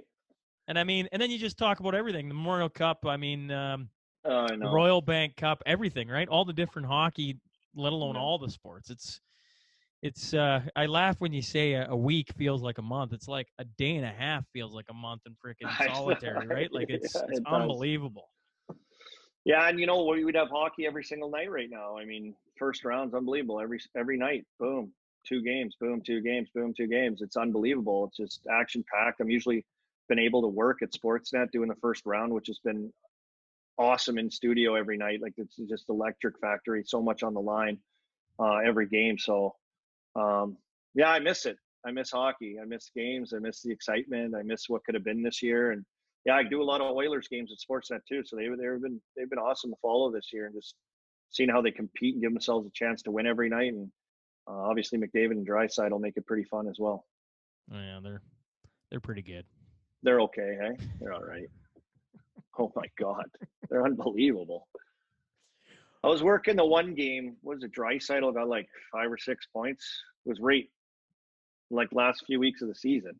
Yeah. It's like, are you kidding? Like in his sleep, right now. That's how good he is. So yeah, it would have been oil country would have been ramping up pretty good right now. Yeah. Oh, and I just think back with Draisaitl when they signed him to 8.5 and the place Everyone, lost its absolute uncontrollable shit. Everybody was like, everyone did. heads were popping off. We've just made the worst decision ever. And this year, every Oiler fan was strutting around just like, man, that was a brilliant move. He's made them look pretty good, hey? Yeah. What a That's it. bad deal Draisaitl signed. Oh my God. Hey, what an idiot, hey? Why would he sign? Now it's going the other way. Going back He's to been that good. He's been that good though. Holy smokes, he's been that good. something you brought up earlier, I was actually surprised. When I suggested Sunday night recording, I was thinking, oh, that's a bad time because I know in the States they release the Last Dance, the new episodes of Yeah. the Jordan. I'm like, geez, that's a dangerous time for me to suggest because in Canada it doesn't happen until tomorrow, so I got a day Yeah. to You're good, yeah. get it. How crazy! I didn't realize, or I guess I was probably too young to realize that Pippen's contract. Oh, I Like, know. And like this is the stuff that we didn't know about, or like I didn't anyway as a kid, right? Like the business behind the scenes dealings that was going on with that super team. So, I think this has been like for our generation. Like, how old are you? 34. 34. Yeah, I'm 37. So, like for our generation, it's like, everyone had the starter Chicago Bulls jacket, and everyone had Jordan everything, and it was like that's every kid at school. And we watch them on TV, and Michael Jordan on the cereal boxes, and you had Pro everything. Stars. And Pro Stars, yeah, they're so good. And then now we get to see and we get to understand like the business and sports and putting this team together and contracts and this and that. It's been pretty cool to see actually how it's gone down, because I didn't think anything other than I thought Scottie Pippen was awesome too. Like I didn't care how much money he made when I was a kid, right? You're just going, it's like Jordan and Pippen are unbelievable. So yeah, that's kind of, they're dropping that at the absolute perfect time. Oh, Like people are getting that right now, and that's kind of been driving sports, I guess, for a lot of people to revisit. One of the probably the greatest athletes mogul to ever play. it still hurts my brain that he can win 3 championships, take 18 Yeah, months off, walk back in and win 3 more. Like what? yeah, and while he was doing his real championships, like playing, he was golfing and like hanging out and like not and like stuff that we would think that he wasn't doing. Like he was so casual and just go in and just light up 50, 60 point nights like that, like after golfing, All day long. 36. Yeah, no kidding. Yeah. How tough was it as a player, you probably felt it firsthand all the social media because I mean, in the beginning, well, when we were young, there just was no social media. Pretty simple. And then as time goes on, Yeah. Yeah. it just, well, it ramps up 110%, and it is Yeah. a beast now. And towards the end of your career, I would think you would have started to have felt that. Yes? Yeah, I think it started becoming a thing with like I think I got Twitter in like 2010, which was it was in Atlanta. I remember we were having our I think our first kid, and I was sitting on the couch hanging out and like saw a TV show. They were talking about this, and like you and me were emailing. Like I didn't even use email until like stopped playing hockey, and now everyone at Sportsnet wants to email, and I'm like I don't even know what do we email? Just text me, but yeah, and then Twitter and like it just kept evolving into other things and more things, and then it became like points to train young kids coming into the league on how to understand and use these different platforms. And I think it was more people were scared of it at the start of what it could be, and now it's used by players, to build their brands and do different things. So it's really evolved into an absolute beast in sports culture, really. And um, we're getting a good taste of it now during this quarantine, man. We're getting all like everything every guy's doing at home during this quarantine, and fans are getting to see that. So, but yeah, it was different, like camera phones to cell phones to yeah, and it's everything's come a long way and come a long way pretty fast. Yeah, the technology growth in the last 10 years has been Oh, unbelievable. crazy. Yeah, Unbelievable. crazy. So, Um, when you're playing in Wilkes-Barre, the AHL, you were there under Tarian? Was that the head coach? yeah. Yeah, well, I was there when I first got there. It was Glenn Patrick. It was Craig Patrick, our GM's brother, my Okay. first year.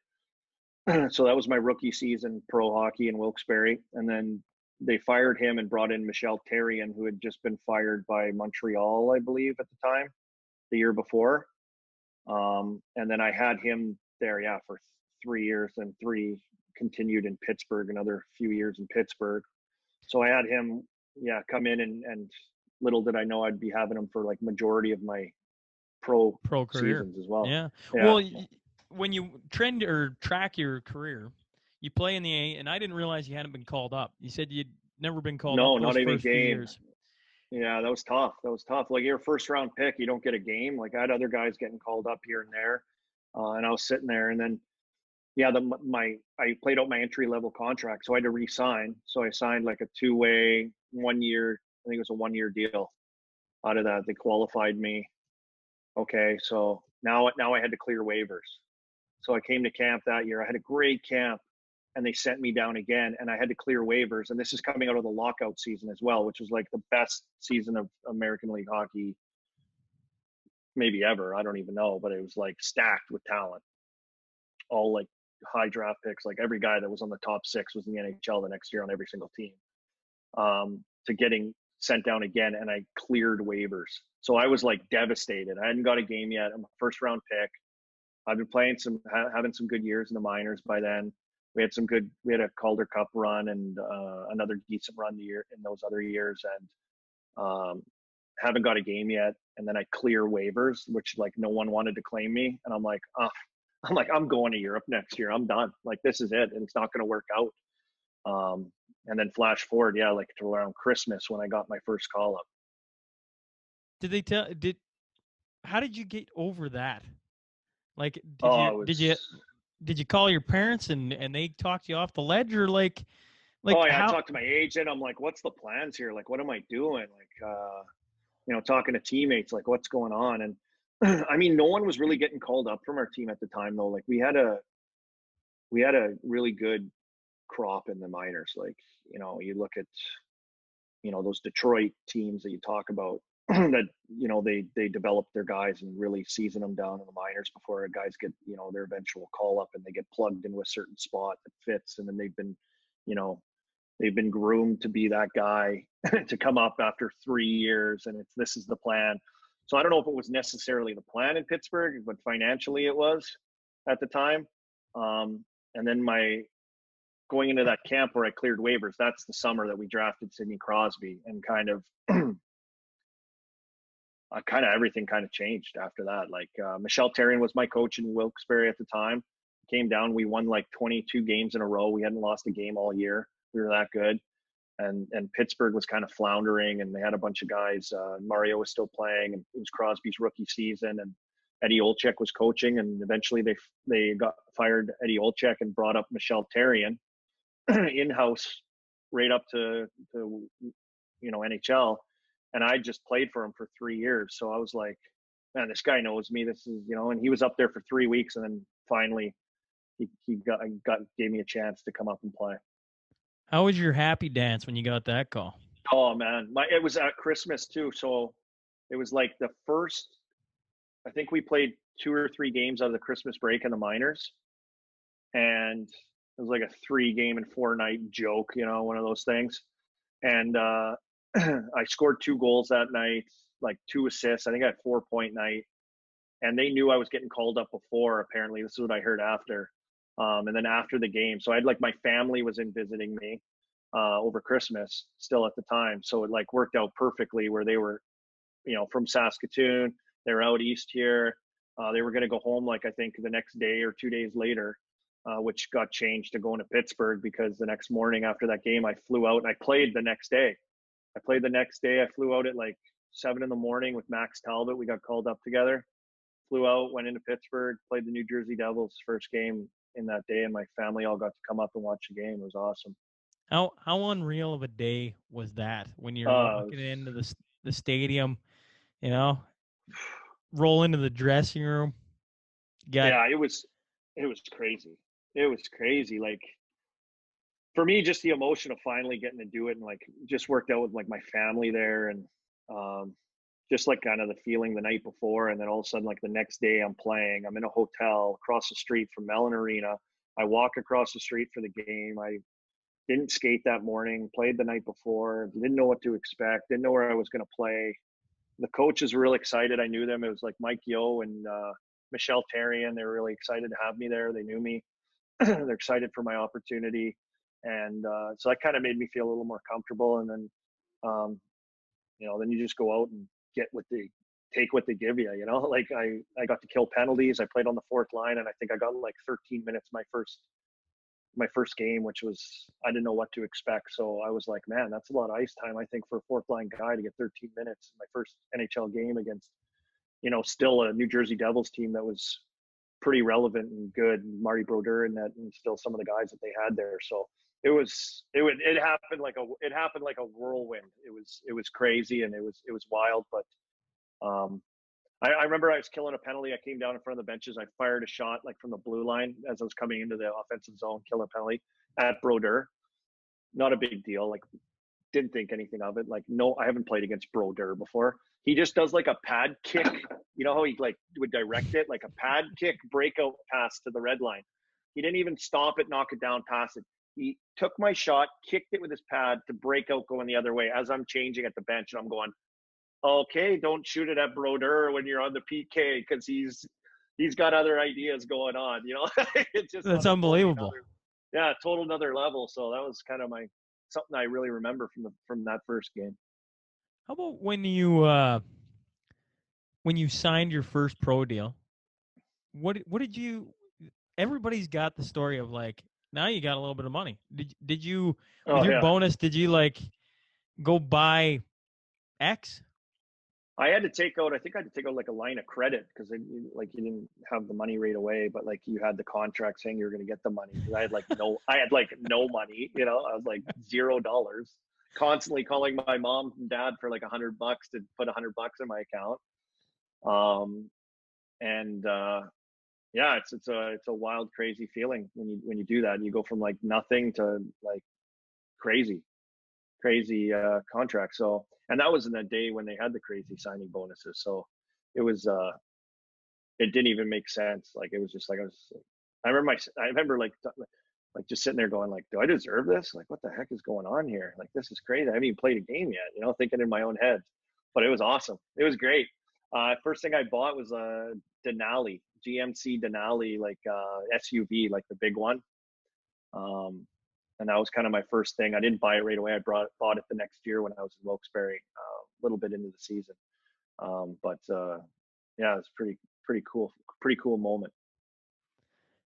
That is awesome that you had to take a line of credit out right off the hop. I got it. you gotta pay for your cell phone now and get gas and like, I can't keep asking mom and dad for $100 all the time. So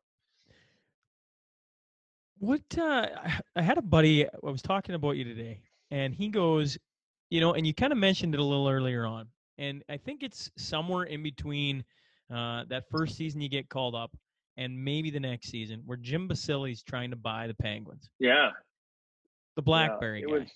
Yeah, the BlackBerry guy.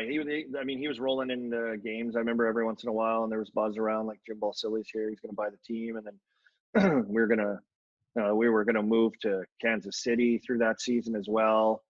And there was a lot of crazy rumors going on. I think the Kansas City thing was probably more likely going to happen. And then I remember I was playing in the game that night. Like Mario was retired, he was done, and he came out and made an announcement that the team is staying in Pittsburgh and we're staying here. And the place went just absolutely bonkers. Like that old rink could really rock.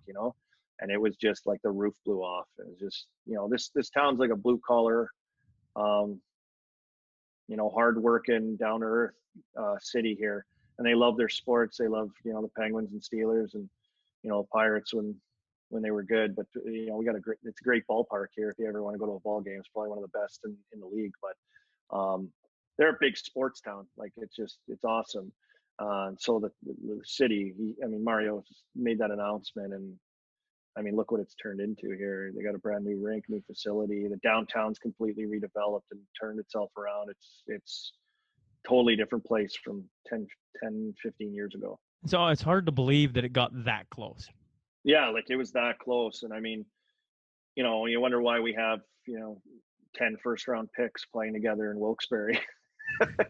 And, there aren't too many guys called up, and, the contracts that we as young guys and first rounders, you get, these certain contracts and bonuses all ladled through all the contracts, a chance to hit all those and come up, and a team that's in financial trouble makes it a lot more difficult. So, yeah, after I got drafted, and you go down the list, it was like Ryan Whitney, it was Marc-Andre Fleury, it was Jordan Staal, it was Sidney Crosby, Evgeny Malkin. Like they just started rolling these picks in. I mean, you got to be bad to get those picks, but they got really good players, and those core guys that were like franchise changers. Well, and all of them turned out to be like franchise changers, right? Yeah, like huge. I mean, even Chris Letang, who's still here, he was, I think, I don't know when he was picked, a little later, like second or third round maybe, or something like that. I mean, to see what he's turned himself from being like captain of the world junior team and having a great junior career, but coming in and basically taking over as like the mainstay, defender here in Pittsburgh. Like he's, I get to watch him every night, but the minutes that he plays, 26 minutes, like, and I'm not talking floater minutes. He's playing hard 26 minutes. Like he's a competitor, and he's involved all over the ice physically, defends like super hard. So, they've had lucky to have a guy like him too, that's come along and then been another guy just to add to the, to the stew. Yeah, he was 2005. He was taken in the third round, 62nd. Third round, yeah. Crazy, right? Yeah, he's kind of like just outside of the Norris conversation almost every single year. Yeah, he's that consistent and that good and that competitive. And I know he's had some injury issues, but when he's playing and going, you put him out there with Malkin and Crosby, and I mean it's pretty good, pretty good triple threat. What was it like playing on a line with Mr. Crosby? It was incredible. It was awesome. It was like the time of my life, man. It was great. Like he was, I like playing with him because who is before you go? Who was the guy that was with you? Armstrong, Crosby, the 1 year, and it was Andy Hilbert was a guy that we played with for a while. And when I first went up there, it was me, Sid, and Ziggy Palffy. And then Ziggy retired like middle of the year out of nowhere. Like, see ya, Ziggy. Ziggy didn't show up to the rink, and we're like, "Where's Ziggy?" Like Ziggy retired. We're like, "What?" Like, we're in the middle of a hockey season. He just quit. And then they put Andy Hilbert with us, and yeah, like my first year in the league, I think I had 40 points and 47 games, and I played like the first 12 to 15 games on the fourth line, and I got like probably 2 assists at that time and maybe 1 goal. So it was like the pace that we went on was, for me, playing with Sid. Like Sid got 100 some points that year, but you know, to be involved and around that, and like the buzz of the Crosby machine at the time, you know, this rookie sensation and all the buzz about him, and you know, you going into visiting team rinks and everyone wants to get a look at him and you know watch him play. It was just like an incredible vibe to be around every day. Practice, our dressing room was rammed with media. Like it was so cool to kind of get like put into that situation just by him being there and being around that and having more people watch you and more people pay attention to you. And yeah, it was good. Our team wasn't good, but it was really fun playing with him because he's not like he's kind of like, I think you've probably heard this. He's kind of like a grinder a little bit. Like he has the tendencies where he can go and play in those hard areas, but it's just everything else that he has along with that just, you know, puts him above everything. So, yeah, he was fun to play with, like the little give and go 10-foot plays with him and out of the corners. Like that's the way I kind of thought, like, you know, to get through guys, like he could go through guys on his own and hold guys off. And, you know, only so many guys can do that. A lot of kids now, individual skill wise, can, you know, beat guys one-on-one. But for me, it was like tactical more to get in the corner, bump a guy off a puck, free the puck. Sid would come in, swoop in there, get it. I'd jump out, he'd bump it back to me. I'd give it back to him right away, pick a guy, he'd roll back down the wall, guy on his hip, see you later, you're not catching him. You know, we just run those little, like, you know, 3 plays to set up the one play. And then, you know, he worked good in those tight areas. He's really good in the corners and in tight spaces, and guy on his hip. I don't think there's anyone better in the league with a guy on his back. So, you know, it was fun just for my game to play with a guy that was like uber elite at playing my game. Wow. Crazy. One of Great the best, to do it all. one of the best players to ever play the game, and you got to sit shotgun to him, and and throw up some points. I roomed with him on the road for a few years, and you were in Sidney Crosby's room. Yeah, we were when we had roommates. Yeah, so we roomed together for a few years, and you know, after every game, if we're on the road, you know, talking to him or, you know, wrestling and beating him up, to him starting to get stronger and starting trying to throw me around, I was going, oh, here he goes, the young kid starting to get strong. You know, it was fun. We had a really good time together. It was fun all the time, every day. I think I kept him a little bit loose too. So we had our good routine that we kind of had set up and worked good. Although I snored a little bit, he wasn't too happy about that. But it comes with the nose. I mean, when you don't play in the minors and you don't work on your nose construction that well, like you got a nice Crosby nose. Like, buddy, you got to go to the minors and grind a little bit, you know? Then you'll start snoring, you know? Drizzle yourself up. Those were fun days. Skipping the minors right to the pros. I could just be a fly on the wall for that. Would be awesome. Oh yeah. Like it was fun. It was fun. I love giving it to him. I love ripping on him and his legs and how look at how big your butt is. What the heck is wrong with you? Look at you. Like, you know, because he's like built like the perfect hockey player. He's like 5'10", 5'11", whatever he is, 6 foot. I don't even know. But he's like stocky and like he's got like the wide base. He's got the butt and the legs. You know, I'm like this skinny, gangly, you know, like opposite. I just like rip on him. But man, we had some good times together. He like pushed me hard. Like, he was younger than me, but he'd like push me hard, practice, like let's go, like in a game, like make that play, you know, like we got to make that play. Come on. Like I loved it. I loved like the competitive factor that he had. And like, he didn't back down from, like, you know, we going to Philly and everyone hated him and hated us. And like guys are on his back, like Hatcher and all these giant defensemen. And like he would go right at him. Like he didn't care. Like he was right in there, and I loved it because I was on his line. So I was in there too. It was unbelievable. It was just so much fun. It was just so fun. We were just young and didn't know any better, you know. Who was the biggest guy you got in the corner with and went, hey, you mentioned Derian Hatcher. That was a big man. That guy is huge. I caught him I knocked him down once. I knocked Chara down once with a hit. I thought it was like the coolest thing ever. He's a monster of a man. That's probably the biggest guy, Chara, yeah, for sure. As he is like the biggest guy to ever play. He's a giant. And we've all seen his fights where he doesn't look like he should be that sturdy. Like he's just so like tall and gangly. Yeah, he is. And then all of a sudden he grabs a hold of a guy and he's so strong, you know? Yeah, he's so strong and big, and I mean, it's not even fair. Like, I think the guy I work with, Jeff Merrick at Sportsnet, great guy, but I think he says all the time, he's like, Chara should get the lady bang every year. And like everyone kind of looks like, what? And he's always like, yeah, well, he could like kill like 15 guys a year, and he doesn't. He's a really nice guy. I was like, that's a great point. Yeah, it's good. Really good thinking. When you were sitting in the dressing room and you're playing fourth line and what have you, and all of a sudden your name gets tossed on a line with Crosby, are you sitting there Yeah. going like had you had any inkling that were you playing really good, or was there a guy hurt, or how did you slide up?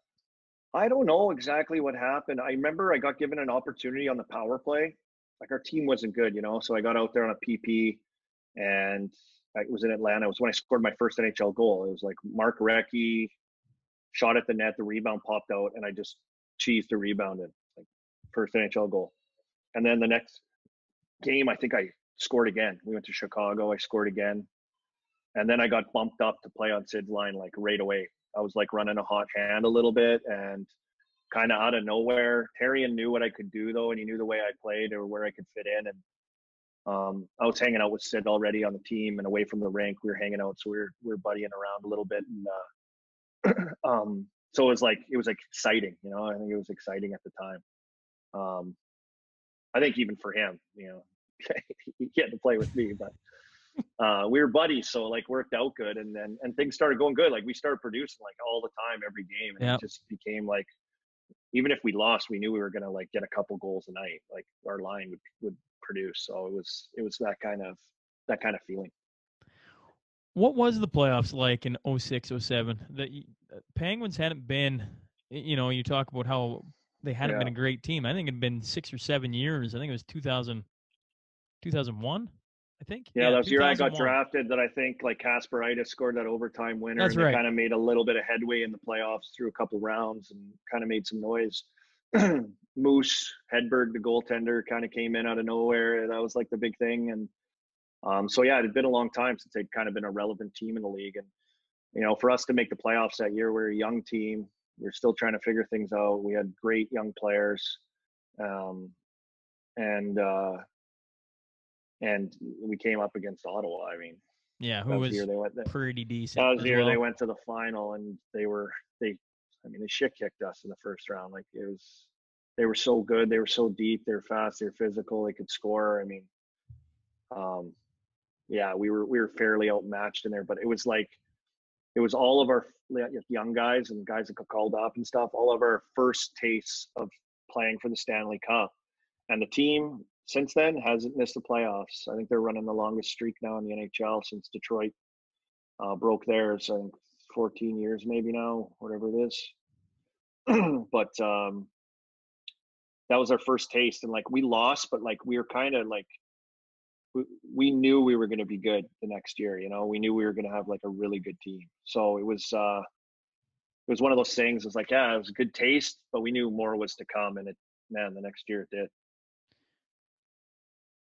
What? How tough was trade deadline day when you get set? Yeah, so that was the next year. We knew we were going to be good, and we were. Like we came out of the gates, we were playing well. We were a really good team.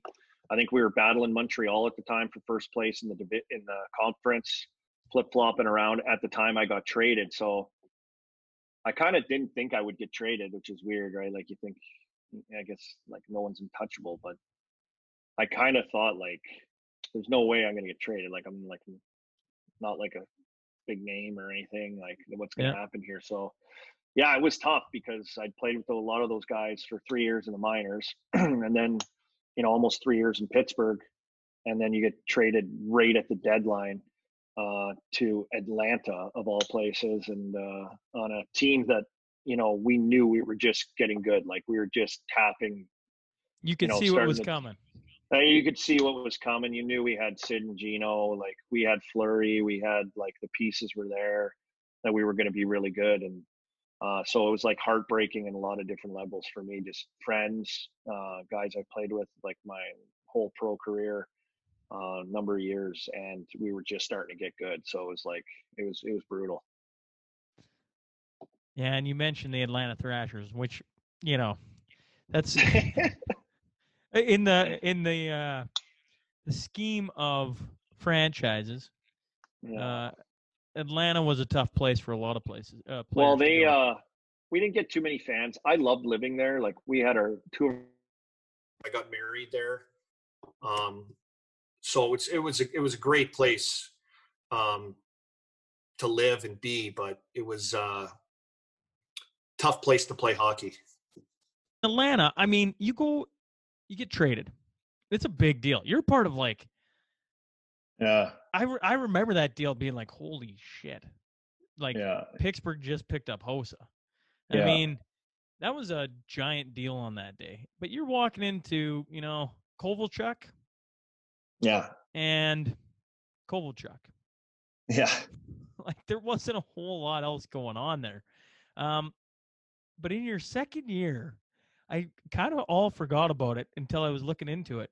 But you also got to play a few games with a 48-year-old Chris Chelios. Yeah. We had so when I was there, I played Kovalchuk obviously is like, the face of the franchise, Thrashers, and forever will be known as Ilya Kovalchuk's team probably. But we had Chelios, who was, how old was he? Yeah, he was old. 48. Yeah, and he sat next to me in the dressing room, which was really cool. He almost killed me one time. I tried this sauna bike riding thing, and I almost died. Jesus, bad idea. But we also had at the end of his career as well another guy in Matthew Schneider who came and played with us also at which was really cool. So, but to have Chelly around, which is awesome. Like I think he was playing in Chicago, and he's from Chicago, or I don't know where he's from. Like he was playing in Chicago and we called him up from the minors and he ended up sticking with us for a long time, but just a great guy to have around. He's so laid back, so cool. And, for our team, he was like awesome for us because, we needed a good veteran, a guy like that who'd been around a long time, had a good voice. And, he was just also just a lot of fun to be around, like the stories he had and just kind of that cool guy that he is. It was something else to, have him out there and then look and go, yeah, this guy is like 40 some years old. Like this is awesome, Oh, 40, so, 48, man. Like that is yeah. it's unbelievable. Actually, you look at pro sports. I think Michael, speaking of like The Last Dance, I think Michael Jordan was kicking around a little bit when he was there too, from some of the stuff I heard maybe, and, come out after a game and like, there's like Hollywood actor buddies of his at the game that he's going out to dinner with and stuff. So it was like a whole nother world with Chelly around too. Just a real solid, great guy. You're telling me Chelios was having dinner with Jordan? I think so. Like, I think they're really good buddies. But I'd heard from other guys that I think that he was hanging out with Michael Jordan and stuff. And I was just like, really? Like, I didn't see him. Was he at the game? Like, God knows we'd see him because there's not enough fans there, like there he is. Oh, in the section over there with the 5 other people, it's like, yeah, that's him. Yeah. Who has been the coolest guy you've ran into by playing? I guess now doing your job, geez, you meet a whole whack ton of them. Yeah. A lot of people come through the studio now and for interviews. I love that Brett Kissel. I love that guy. That knows the Oilers like the back of his hand, country singer. But, from Elk Point. Yeah, great guy. He's not that far away from a Lloyd boy. I mean, he's only super talented, but just like a beauty of a guy and great guy, easy to hang out with. But celebrities, geez, I don't know. I'd have to ask my wife. I can't really. You never had one guy that you were like a little bit awestruck with, like holy crap. I mean, you mentioned Gretzky on the floor at the draft. You mentioned Lemieux. And I just assumed as you play and you're in the league, you're around. I'm thinking now, yeah. You ever meet Don Cherry? I assume. Oh yeah, I've seen him in and around at the studio and stuff when I was there. But I didn't work. I don't work Saturday nights. I like Mondays and Tuesdays. I got to do my first hockey night in Canada actually this year, which was unbelievable. It was really cool experience and unreal to be a part of. But I usually never in there. During that. But I played prospects game and I met Bobby Orr and Don Cherry when they coached us at the game. I was in Calgary my draft year. So I got a signed Bobby Orr picture from that, like flying through the air that he sends out to everybody, which was really cool. But man, I don't know, celebrity, I would say, I guess Vince Neil, was he lead singer of who's he sing with? In a mind cramp right now. He's like an old hairband guy. I saw him at a party somewhere in like South Beach or something. I was at when I was in the minors. It was cool. Motley Crue. Why can't I spit that out? Yeah, why couldn't I know that? Well, How dumb am I? we both just We're lost dads. fan points. That's right. We just lost fan points with a lot of people. Yeah, dad losers. Yeah, edit that part out. Edit that part out. But you know what? One of the coolest things was when I was playing in Pittsburgh is going to Edmonton and like Calgary, Vancouver for the first time with Sid, because during his draft year, the prospects game I think was in Vancouver, and he didn't go out. He didn't go play in the prospects game. I don't know what happened, or if he didn't want to go, or if he was hurt, or what happened. But he'd never gone out and played out west. So it was like the first time that like everyone got to see him. So it was like a circus.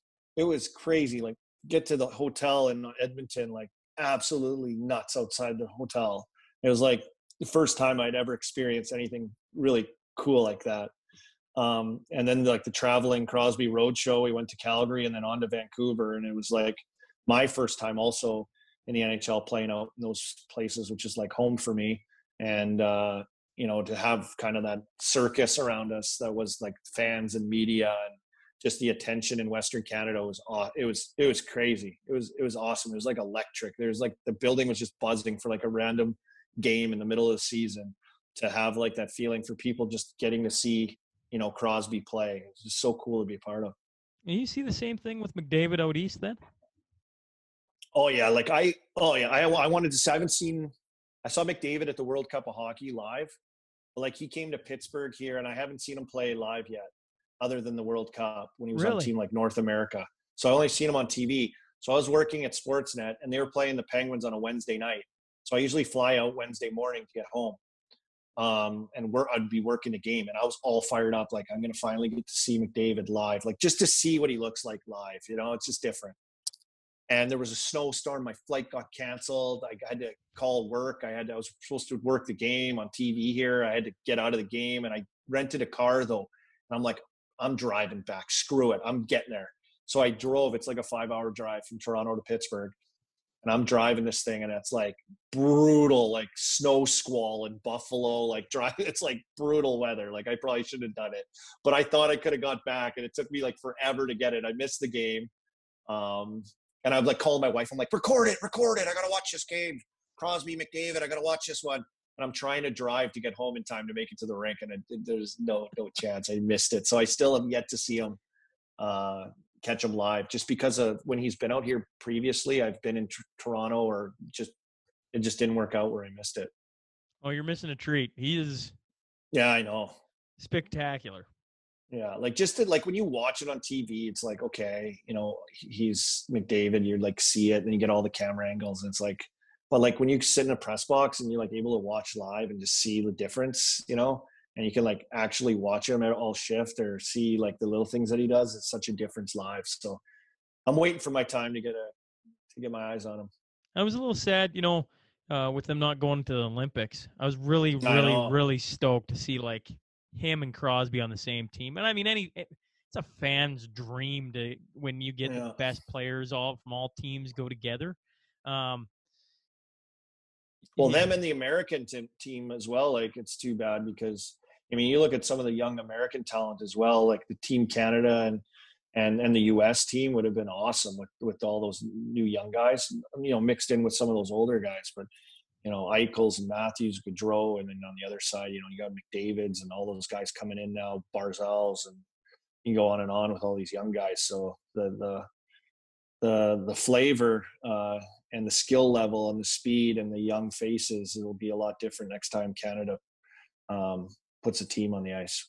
Oh, it's gonna be awesome. Oh, it's gonna be fun. You got to play for Canada in a World Cup, 2 World Cups. Yeah, World Championships. Yeah, I have it right here. Yeah.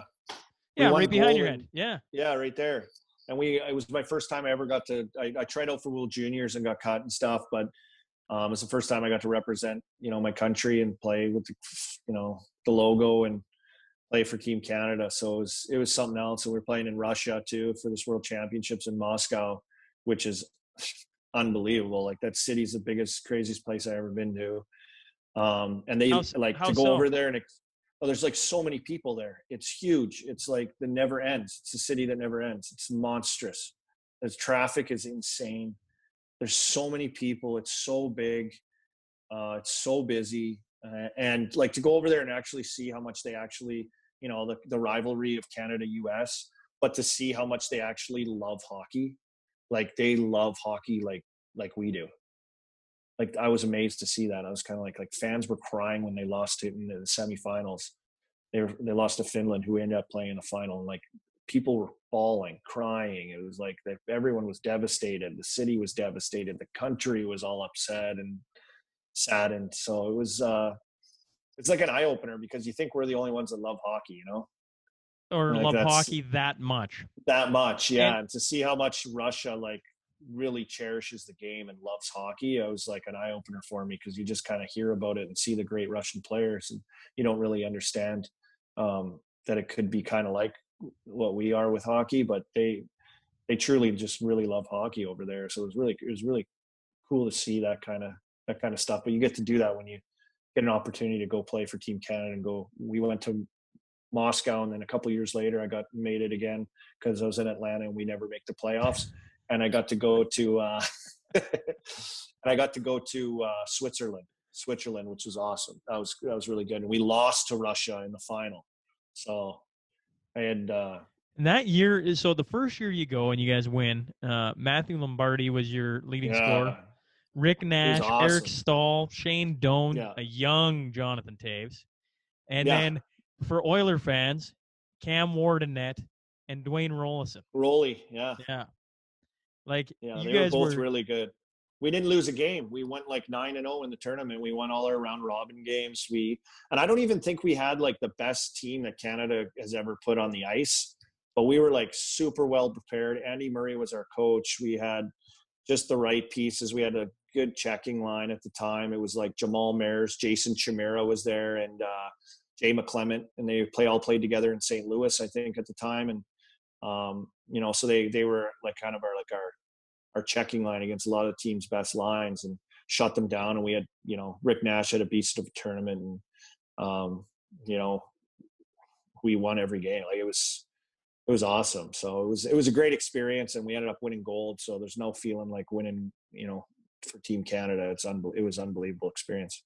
Yeah, throwing that jersey on must have felt pretty cool too. Amazing. I mean, right behind winning a Stanley Cup as a kid, as a dream, right? Winning the Stanley Cup or making the NHL, right in there somewhere. And every kid's a little different, but putting on the Team Canada jersey is pretty dang close. Yeah, you know what? Like, I think if you ask my mom, like, what her proudest moment was probably that, putting on Team Canada jersey. Like, yeah, I mean, you get to play for your country. It's like, you know, it's, you know, the sense of pride and feeling is unbelievable. So it's, it's something I cherish a lot. And I got the gold medal framed in there. Once again, my mom kind of set that up and got it done for me years ago as like a surprise. So, yeah, that's one of the best things that I did in my career right there is win gold medal. And I actually ended up scoring 1 goal in the tournament. I was playing on a line with Jordan Stahl, who was 18-year-old that year in the NHL.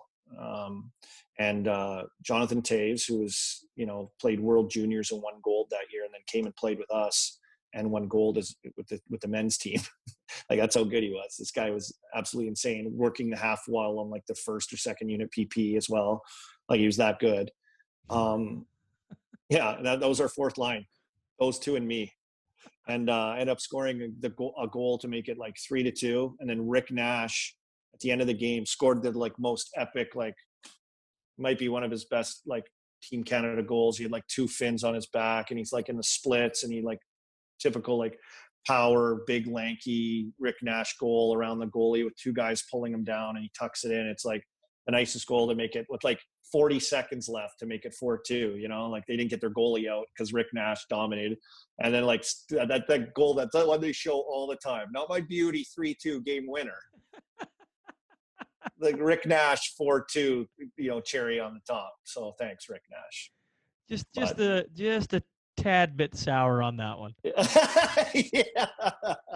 Yeah, no, I like to say that, but it Yeah, it's probably one of the nicest goals I've ever seen too. But it was, for us to do that, and the coolest part about it was with like Hockey Canada, like there was Canadian fans there, obviously, that travel around, and media, Canadian media that come cover it. And like we had everyone in our dressing room after the game, like partying and celebrating with us. It was awesome. It was so cool. Like Stevie Y, like oh man, it was awesome. It was just awesome to be around that whole thing and do that. So yeah, highlight of my playing career, right there for sure. At least one of them. Yeah, well, there's nothing like winning. There's nothing. Exactly. Yeah, totally. Yeah. You don't get to do it. You don't get to do it very often. You never know how often it's going to happen. So yeah, like my Rebels teams, and then that championship team, like unbelievable. What speaking of the Rebels, you win a Memorial Cup 6-5 in overtime. I assume that night had to have been like a blur. Yeah, well, like it was cool. We had like all of our families there, all of our billets there, like Rebels fans there. So it was just like it was amazing, and it was like such a grind, like we played like so many games, and you got to play that tournament at the end, and it's just like you don't even know these teams that you're playing against. It's just like mentally, physically, just such a grind. But we beat them 6-5 in overtime in game 1 of the tournament too. So like we play them in the final, and it's 6-5 again. It's like crazy. I think it was 6-5 the first game too, or 5-4, like another shootout. That the Memorial Cup that year was in Regina. You must have had a ton of people that you knew watching. Yeah. Oh yeah, it was like I had buddies come up. They would drive a couple hours down the road, go to a game, and go to a game, drive back home. And so it was like a home game for me. I had everybody there. I had aunts and uncles, and my mom and dad, my sister, my brother, all their friends, and I mean it was a big party for everyone. Of course, it's like a big 2-week tournament with like, the beer gardens in Regina, and like the families were in there every night, and everyone's sleeping in everyone's hotel rooms, and brothers are sleeping with all the other guys' brothers. And like, it was awesome. It was just a great thing. Well, what is winning a gold medal in Moscow party like? Oh, it was great. Like we were lucky to make our flights, probably a lot of us the next day. It's a quick turnaround though. Like you win, you get together that night, have a little get together, and then guys just start filtering out of the party, and they have to get to the airport for, a 5:30 a.m. flight. So a lot of guys, no sleep, and, you kind of get your flight times of when you're getting out of there, and that's it. So comes and goes pretty fast. And the next year you don't see everyone until you play against a lot of those guys, which makes it a lot weirder when you have to, play it in your face, kind of a little bit more of a rat styled game against a lot of guys you just won with that you care a lot about. What was playing in, you go Pittsburgh, you can just tell those are the best. I think you even said it, the best memories of your hockey career come in those years, playing for the team that drafted you, and now where you're living back and you're broadcasting and all that. What was it like going to hockey mecca world of the Toronto Maple Leafs? Yeah, it was great because I wanted to go somewhere from Atlanta. I wanted to go like somewhere where, hockey was like big, I wanted to go somewhere where it was awesome. So to have the Leafs on free agency to come and,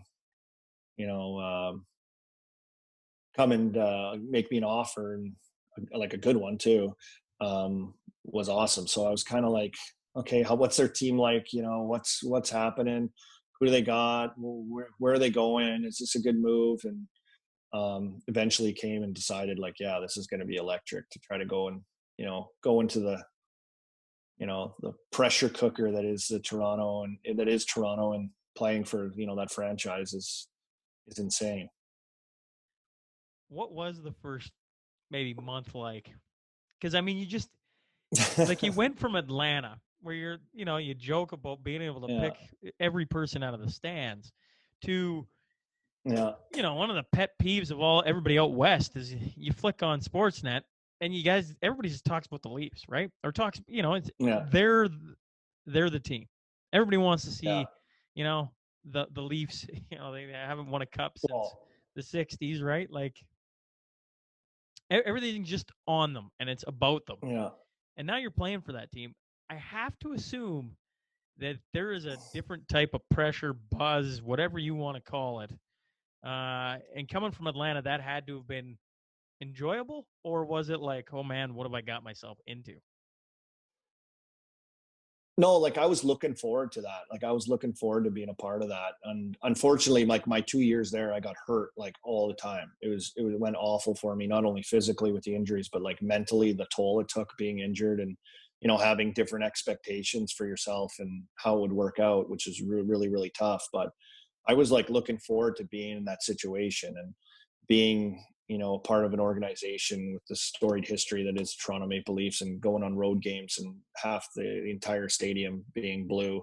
It's, the fans all over the place that support the team is insane. So, I was looking forward to that part of it and kind of the excitement that comes with that and the pressure. Like I knew expecting that going in there, that there'd be expectations and, a lot more pressure on a team that doesn't do as well, just a lot more ramifications from, the public and the media, and the scrutiny would be a lot more. But, knowing that going into it, I was excited to go to a place that was like electric like that. Like I wanted to feel like what that was like. So, to throw on a Leafs jersey and to go and play in that kind of a market, was incredible. Was a great experience. Honestly, it was a great experience getting, like, you're playing Hockey Night in Canada every Saturday night. It's like you're the big ticket every time your team steps on the ice, no matter which rink you're in. The fans are crazy everywhere, and they outnumber even in the strongest of buildings. Yeah. So it was it was cool to experience that. And growing up in Saskatoon, like you get a lot of Leaf games, like you have no choice. It's always the Leafs that are on all the time. So, growing up watching a lot of Leaf games, like most Canadians do, it was really cool to kind of like be a part of that. Like your dream of playing the NHL, you see the Leafs all the time, and it's you're in that spot. Well, you go through everything in your career, and you've almost hit like all the big days of and all the big things of what the NHL has. They got their free agent frenzy, right? You've been a part of that. You've been a part of the trade deadline, and then you get to be a part of not one of the great parts of it. And I've never had anyone on that's been bought out before. How tough was that? When you talk about the injuries and everything. Yeah. You know what? Yeah, I've had a little bit of everything. Yeah, it's funny you mentioned that. Yeah, so the buyout was, when I was in Toronto, we had gotten rid of our coach, and Randy Carlyle had come in, and our team wasn't doing that good. And I was injured a bunch. Like I had a high ankle sprain and a concussion in the same year, missed significant amounts of times in two injuries that literally you're like, can't do anything about. But, you can't use your legs. You can't do anything. You got to lay around. They're challenging injuries to have. That was in that 1 year. The first year I tore my hand apart. I broke both my feet. You broke both your feet? Yeah, I broke my foot. I broke my foot in training camp blocking a shot. And then at the end of the year, I got shut down like the last 10, 15 games by blocking another shot, and I broke my other foot. And then in the middle of that, I had surgery on my knuckle. My tendon like ripped off of my knuckle, and they had to sew like my hand. I couldn't like pick up my hand. Like they had to sew it back on. So I had like just a rash of injuries while I was there in those 2 years. That were just, didn't let me get my wheels turning really at all. So, when the buyout kind of came around, I was like mentally tapped out anyways, to the point with, just trying to battle through like, 10 different injuries and playing hurt like all the time. Like it was so frustrating and it's beyond mentally tiring to deal with that. So I kind of was just like, okay, like I looked at it as a good thing. Like I just needed a fresh start. I just needed to get out of there. And, maybe this is the best thing for me at the time because, I was spinning my wheels bad. I couldn't get any traction. I couldn't stay healthy. And, they just hired a new coach, and I was trying to come back off a concussion at the end and barely playing. And I was in and out of the lineup at the end of the year. So it just didn't work out. And, to be free and to get out of there and kind of get rid of some of the demons that I had at the time with the injuries that I'd going through and get a fresh start was probably the best thing for me. So when I got bought out, I was kind of like, good. Yeah. Good. I'm done. Like it's over, you know. That's just Then, the way it worked out. and then you sign with their arch nemesis. Yeah, yeah. So Michel Therrien goes to Montreal, and sure enough, he gets hired as the new head coach of the Montreal Canadiens. I get bought out, and then free agent frenzy comes around again. 2 days before that, I was bought out, or 1 day before that, and the next day I signed with the Montreal Canadiens. Yeah, and that was the lockout shortened season. That was my last year in the NHL.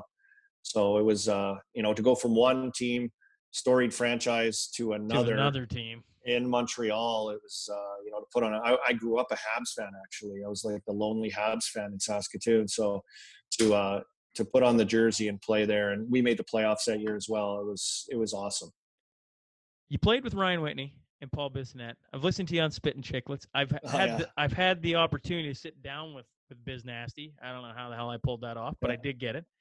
Is it any surprise to you what they're doing? Or did you, like, being around those teams, was Spittin' Chicklets something you're like, geez, if it was going to be pulled off, those two yahoos would do it?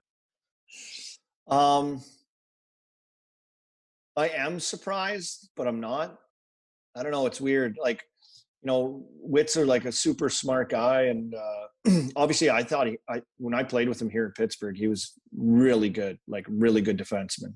He was really good for us. Like, nice skaters, like tape to tape, first pass, like shot passes, heads up. Like he was just smooth, really good, smooth player. But he's like really smart and quick and witty. Like you hear him on Spittin' Chicklets, how good he is. And I love listening to him on there. And he does such a really good job. He's just like an easy, fun guy to be around.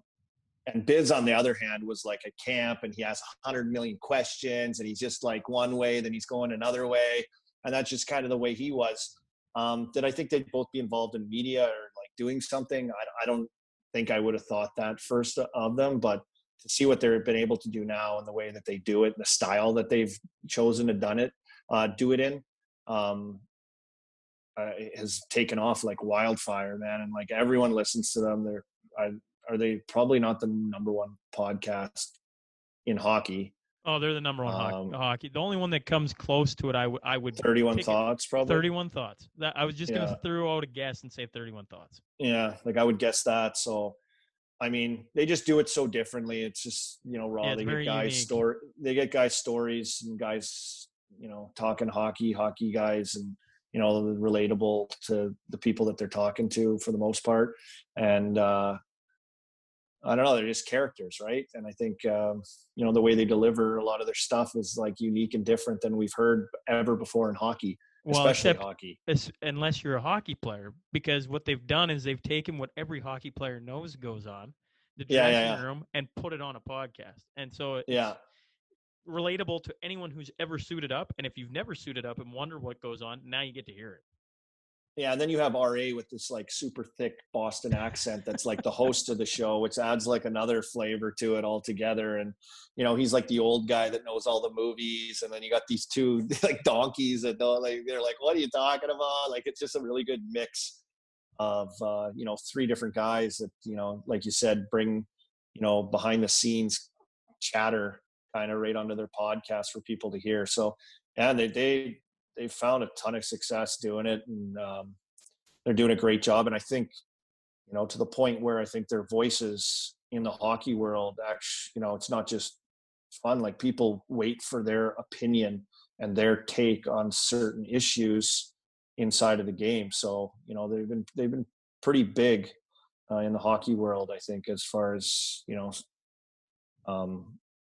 dealing with certain topics and, lending, the Spittin' Chicklets voice on certain trends and topics and stories. So, yeah, they're pretty heavy hitters in the media world with hockey and the NHL.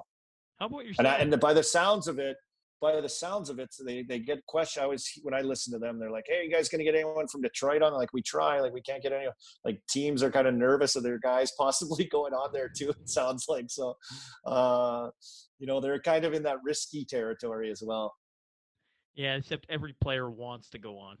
Yeah, right. Like they've gotten to that status. Yeah, like they're pretty fun if you can get on there. So they got, and we've gotten to see like Keith Yandel, like, you guys played in Florida and Arizona, and like, yeah, he's played for the Rangers, but like no one would ever really know like what his personality was like if it wasn't for that probably. Absolutely. And, Yeah. you know, and Hayes and Philly, who's a big buddy of theirs who comes on, and like, yeah, I love listening to that guy. Guy seems like a great guy you want to hang out with. So, you know, you've gotten to see a lot of guys for like, you know, they're you know what they're really like when they go on with those guys. They're really, you know, it's been interesting seeing how it's kind of blossomed. I don't know how many episodes or seasons they're into now, but I'll tell you what, a lot of people, I talk to people randomly on the street, and I've been on Spittin' Chicklets I think twice, and people yell at me Spittin' Chicklets like I'm on the show. So it's pretty funny sometimes. Yeah. How about yourself? I was gonna ask, what was it about media that did you know like when your season or your career was coming to an end that you're like, you know what, I really want to get involved? Well, I always enjoyed, like we talked about, like just doing the interviews. And when I was in junior, I always did the interviews, loved like on the camera, joking around, horsing around.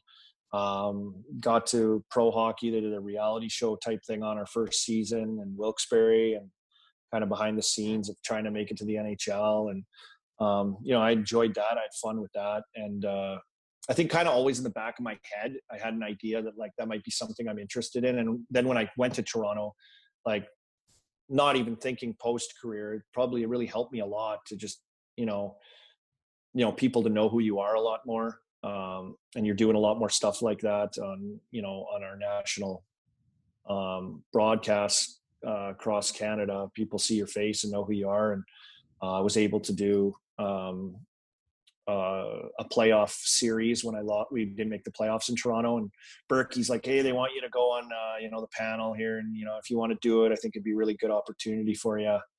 And so I did that. I also did, when did I do that? I was playing in Atlanta, and I went and did the finals for Sportsnet at the time, who didn't like cover the game. We just did like the pregame. They did the pregame show and then the postgame show. And they asked me if I'd come down, like Darren Millard, Kyprios, and it was like John Garrett, I think, at the time, who were doing it. And so I flew down to the final, and Pittsburgh against Detroit in the final, the year I got traded. Talk about torturing yourself. So I was like sitting on it. I was like, oh my God, this could be awful. Like, this is like pure torture being here. But they wanted some insight on the Penguins team, and I just played with them a few months prior to that. So it was kind of an eye-opening experience for me to do it. But you're doing it as a player, so you're not really thinking the same as you are now that it's a job, and the preparation that goes into it, and being ready every single night and every game, and the trends and what's happening around the league, and staying on top of it, and staying up till 1:30 in the morning to finish watching Arizona against Vancouver on the West Coast and in a shootout for no stupid reason. What am I doing? And I'm watching the damn thing just because I got to watch all hockey games. And I love watching hockey, but I mean, I'm telling you, sometimes I'm like, what am I doing? What the heck am I doing right now? But, playing in Toronto, playing in Montreal, playing in those A markets, playing around, teams that, have 30-person media scrum after every single game, or 40, whoever's in there. It's just crazy. Put me in a good position, I think, post-career with the interest of doing it. And who knew if I was going to be good or bad? I didn't know, but I got an opportunity, and the door was opened up for me. And I worked at it, and, I've been critiqued, and I've gotten advice, and I've tried to get better. And I think slowly over the last few years, I've gotten better every year. That's the way I'm looking at it right now. I think I've gotten better every year. And, when the camera turns on and you're live sitting on a desk with your suit on and guy talking in your ear, it's on live TV with no scripts, there's no screen. Like, none of our hosts, nobody has like those teleprompters, nothing. It's freewheeling live shows, live chatting, like on the fly. A few topics you want to talk about, but it's, to sit there and go through that, takes a lot of reps before you actually can feel comfortable and understand and good and know what you're kind of doing. Like, most nights still, I'm like, I don't know what I'm doing tonight. I have no clue what I'm going to do. Like, what are we going to talk about? I don't know. I was like, what's going on? But it's hockey, right? Like, I've done it my whole life. So, like, after I kind of calmed myself down a little bit, I'm like, okay, settle in here. Like, just have some fun. It's hockey. This has got to be torture for you right now, not having any hockey, right? It's just like... No, I got nothing. Yeah, I got nothing, man. I got nothing. I'm trying to lose weight. I'm eating like a rabbit right now, just salads all day. I'm like chasing my kids around. I don't do anything. We had a nice day today. I got to go outside. That was cool. Yeah, like we got no hockey. We got nothing. I got nothing, buddy. I got nothing. Okay, well, I will. I got the Crude Master Final Five. It's the last 5 questions, nice and quick for you, kind of like a rapid fire, like you guys like to do. Crude Master, local business here. Shout out to Heath and Tracy McDonald. They've been supporting me since the beginning. Shout out. If you could pick your line mates, who would you want to be in a line with? Oof. Anyone, current or past? Oof. I would pick Kirk Muller and Peter Forsberg. I don't know. That sounds good. Slight on Sid the Kid, really? I played with him already. And I was thinking, like, I got to play on a line with Mario at camp one year too, just for one day. So I got that. So I'm thinking, and I grew up a Habs fan, and I loved Kirk Muller, man. I don't know why I love Kirk Muller. He's like the greatest thing. And then I loved like Mike Modano and Peter Forsberg. So I kind of was like, man, I played against Peter Forsberg. That was really cool. Mike Modano played against him, but like it'd be cool to play on those guys' line. I'll say those guys, sure. If you could sit down with one person to have a beverage of your choice to pick their brain, who would you want? Oof. Interesting.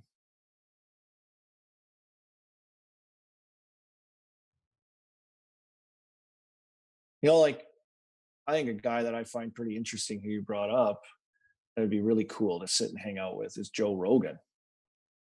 Like his podcast is super big, but like on top of it, like everything that he's into and just how interesting of a guy he is and like how cool and fun he seems and like he knows a little bit about everything. Like it's just like he's like got like what's going on with him, you know? It would be a really interesting, cool guy to sit down and kind of see what's going on in there. Well, he's on my bucket list for this thing. I would love nothing. Oh my God, can you imagine? Where would you go with that conversation? You go anywhere. Aliens to working out to UFC to comedy to, I mean, he does it. He can do it all. He's a pretty interesting guy. He's a fascinating guy.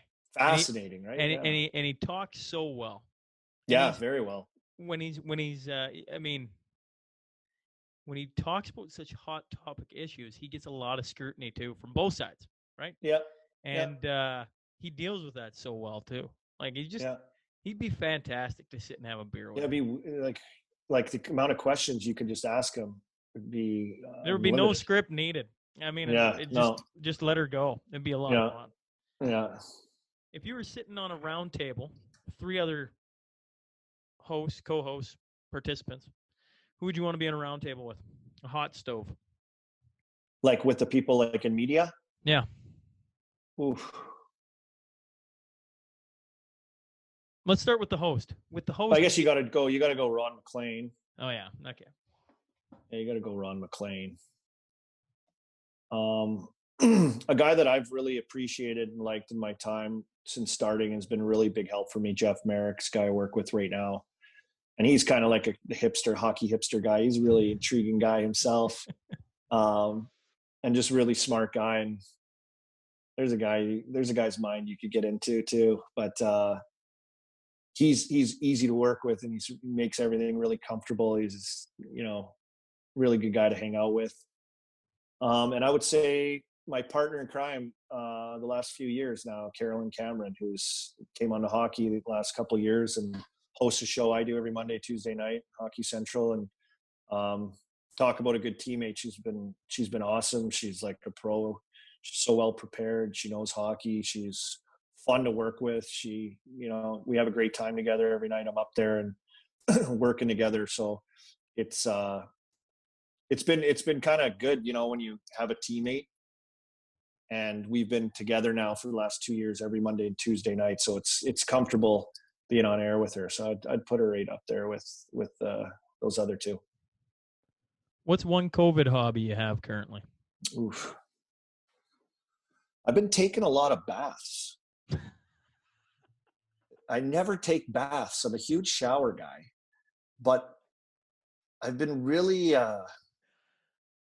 testing the waters of baths lately, and I like it. I got to say, before I came down and on the podcast with you tonight, I jumped in for a quick bone soak up there, just relaxed, no kids, just a full bath. I never take. Who takes baths like adults take baths? I don't know. I'm COVID. I'm quarantining with a bath hobby. I'm bathing, bathing. What do you call it? I've been asking that question now for a month, and that is by far the best answer I've heard, bar none. I'm taking like a bath a day almost. I'll say that. Like every once in a while, I'm like, got nothing to do. I'm like looking around, like nothing's going on. I'm like, you know what? I'm gonna go up. I'm gonna throw on the show I'm watching right now on my Netflix or wherever you're watching, and I'm just gonna set it up, put on my headphones, and just take a bath. Unbelievable quarantine move right there. Unbelievable. So that's one of my things. Yeah, I don't know why I never really do that. Well, your final question before I let you go. You mentioned since you've been on Sportsnet that you've been every year, every day, kind of improving. What's one of the best pieces of advice you've learned while you've been there to help improve? The best piece of advice mixed with the most confusing piece of advice that actually translate to being really right is just be yourself. And it sounds weird. It's like, yeah, duh. Like, who else am I going to be when you go up there? But like, I'm telling you, when you do live TV and it's kind of awkward and you're sitting not facing each other at a desk facing cameras and you're stuffed in suits and looking all nice. And they say, you know, just a couple guys up there talking hockey like you would at a bar with some buddies. You know, I always hear this. You know, just go up there and be yourself. But for you to get to a point where you're comfortable enough to actually understand like what yourself is in that moment, it's tough. So it takes some time to get there, but just be yourself is probably the best piece of advice I've gotten. Obviously, with no going to school or training, just having, you know, my experiences and life in hockey being, you know, something as I played. I was a player, so I have to bring that, and I have to bring my personality, and I think I try to make it entertaining, and I think our game's fun and awesome, and we have really good players, and I love showing how great guys are. And you know, at the same time, I just go out there, and sometimes I black out, but I end up just being myself. And I think, you know, over the years, through doing that, you get more comfortable and you get better.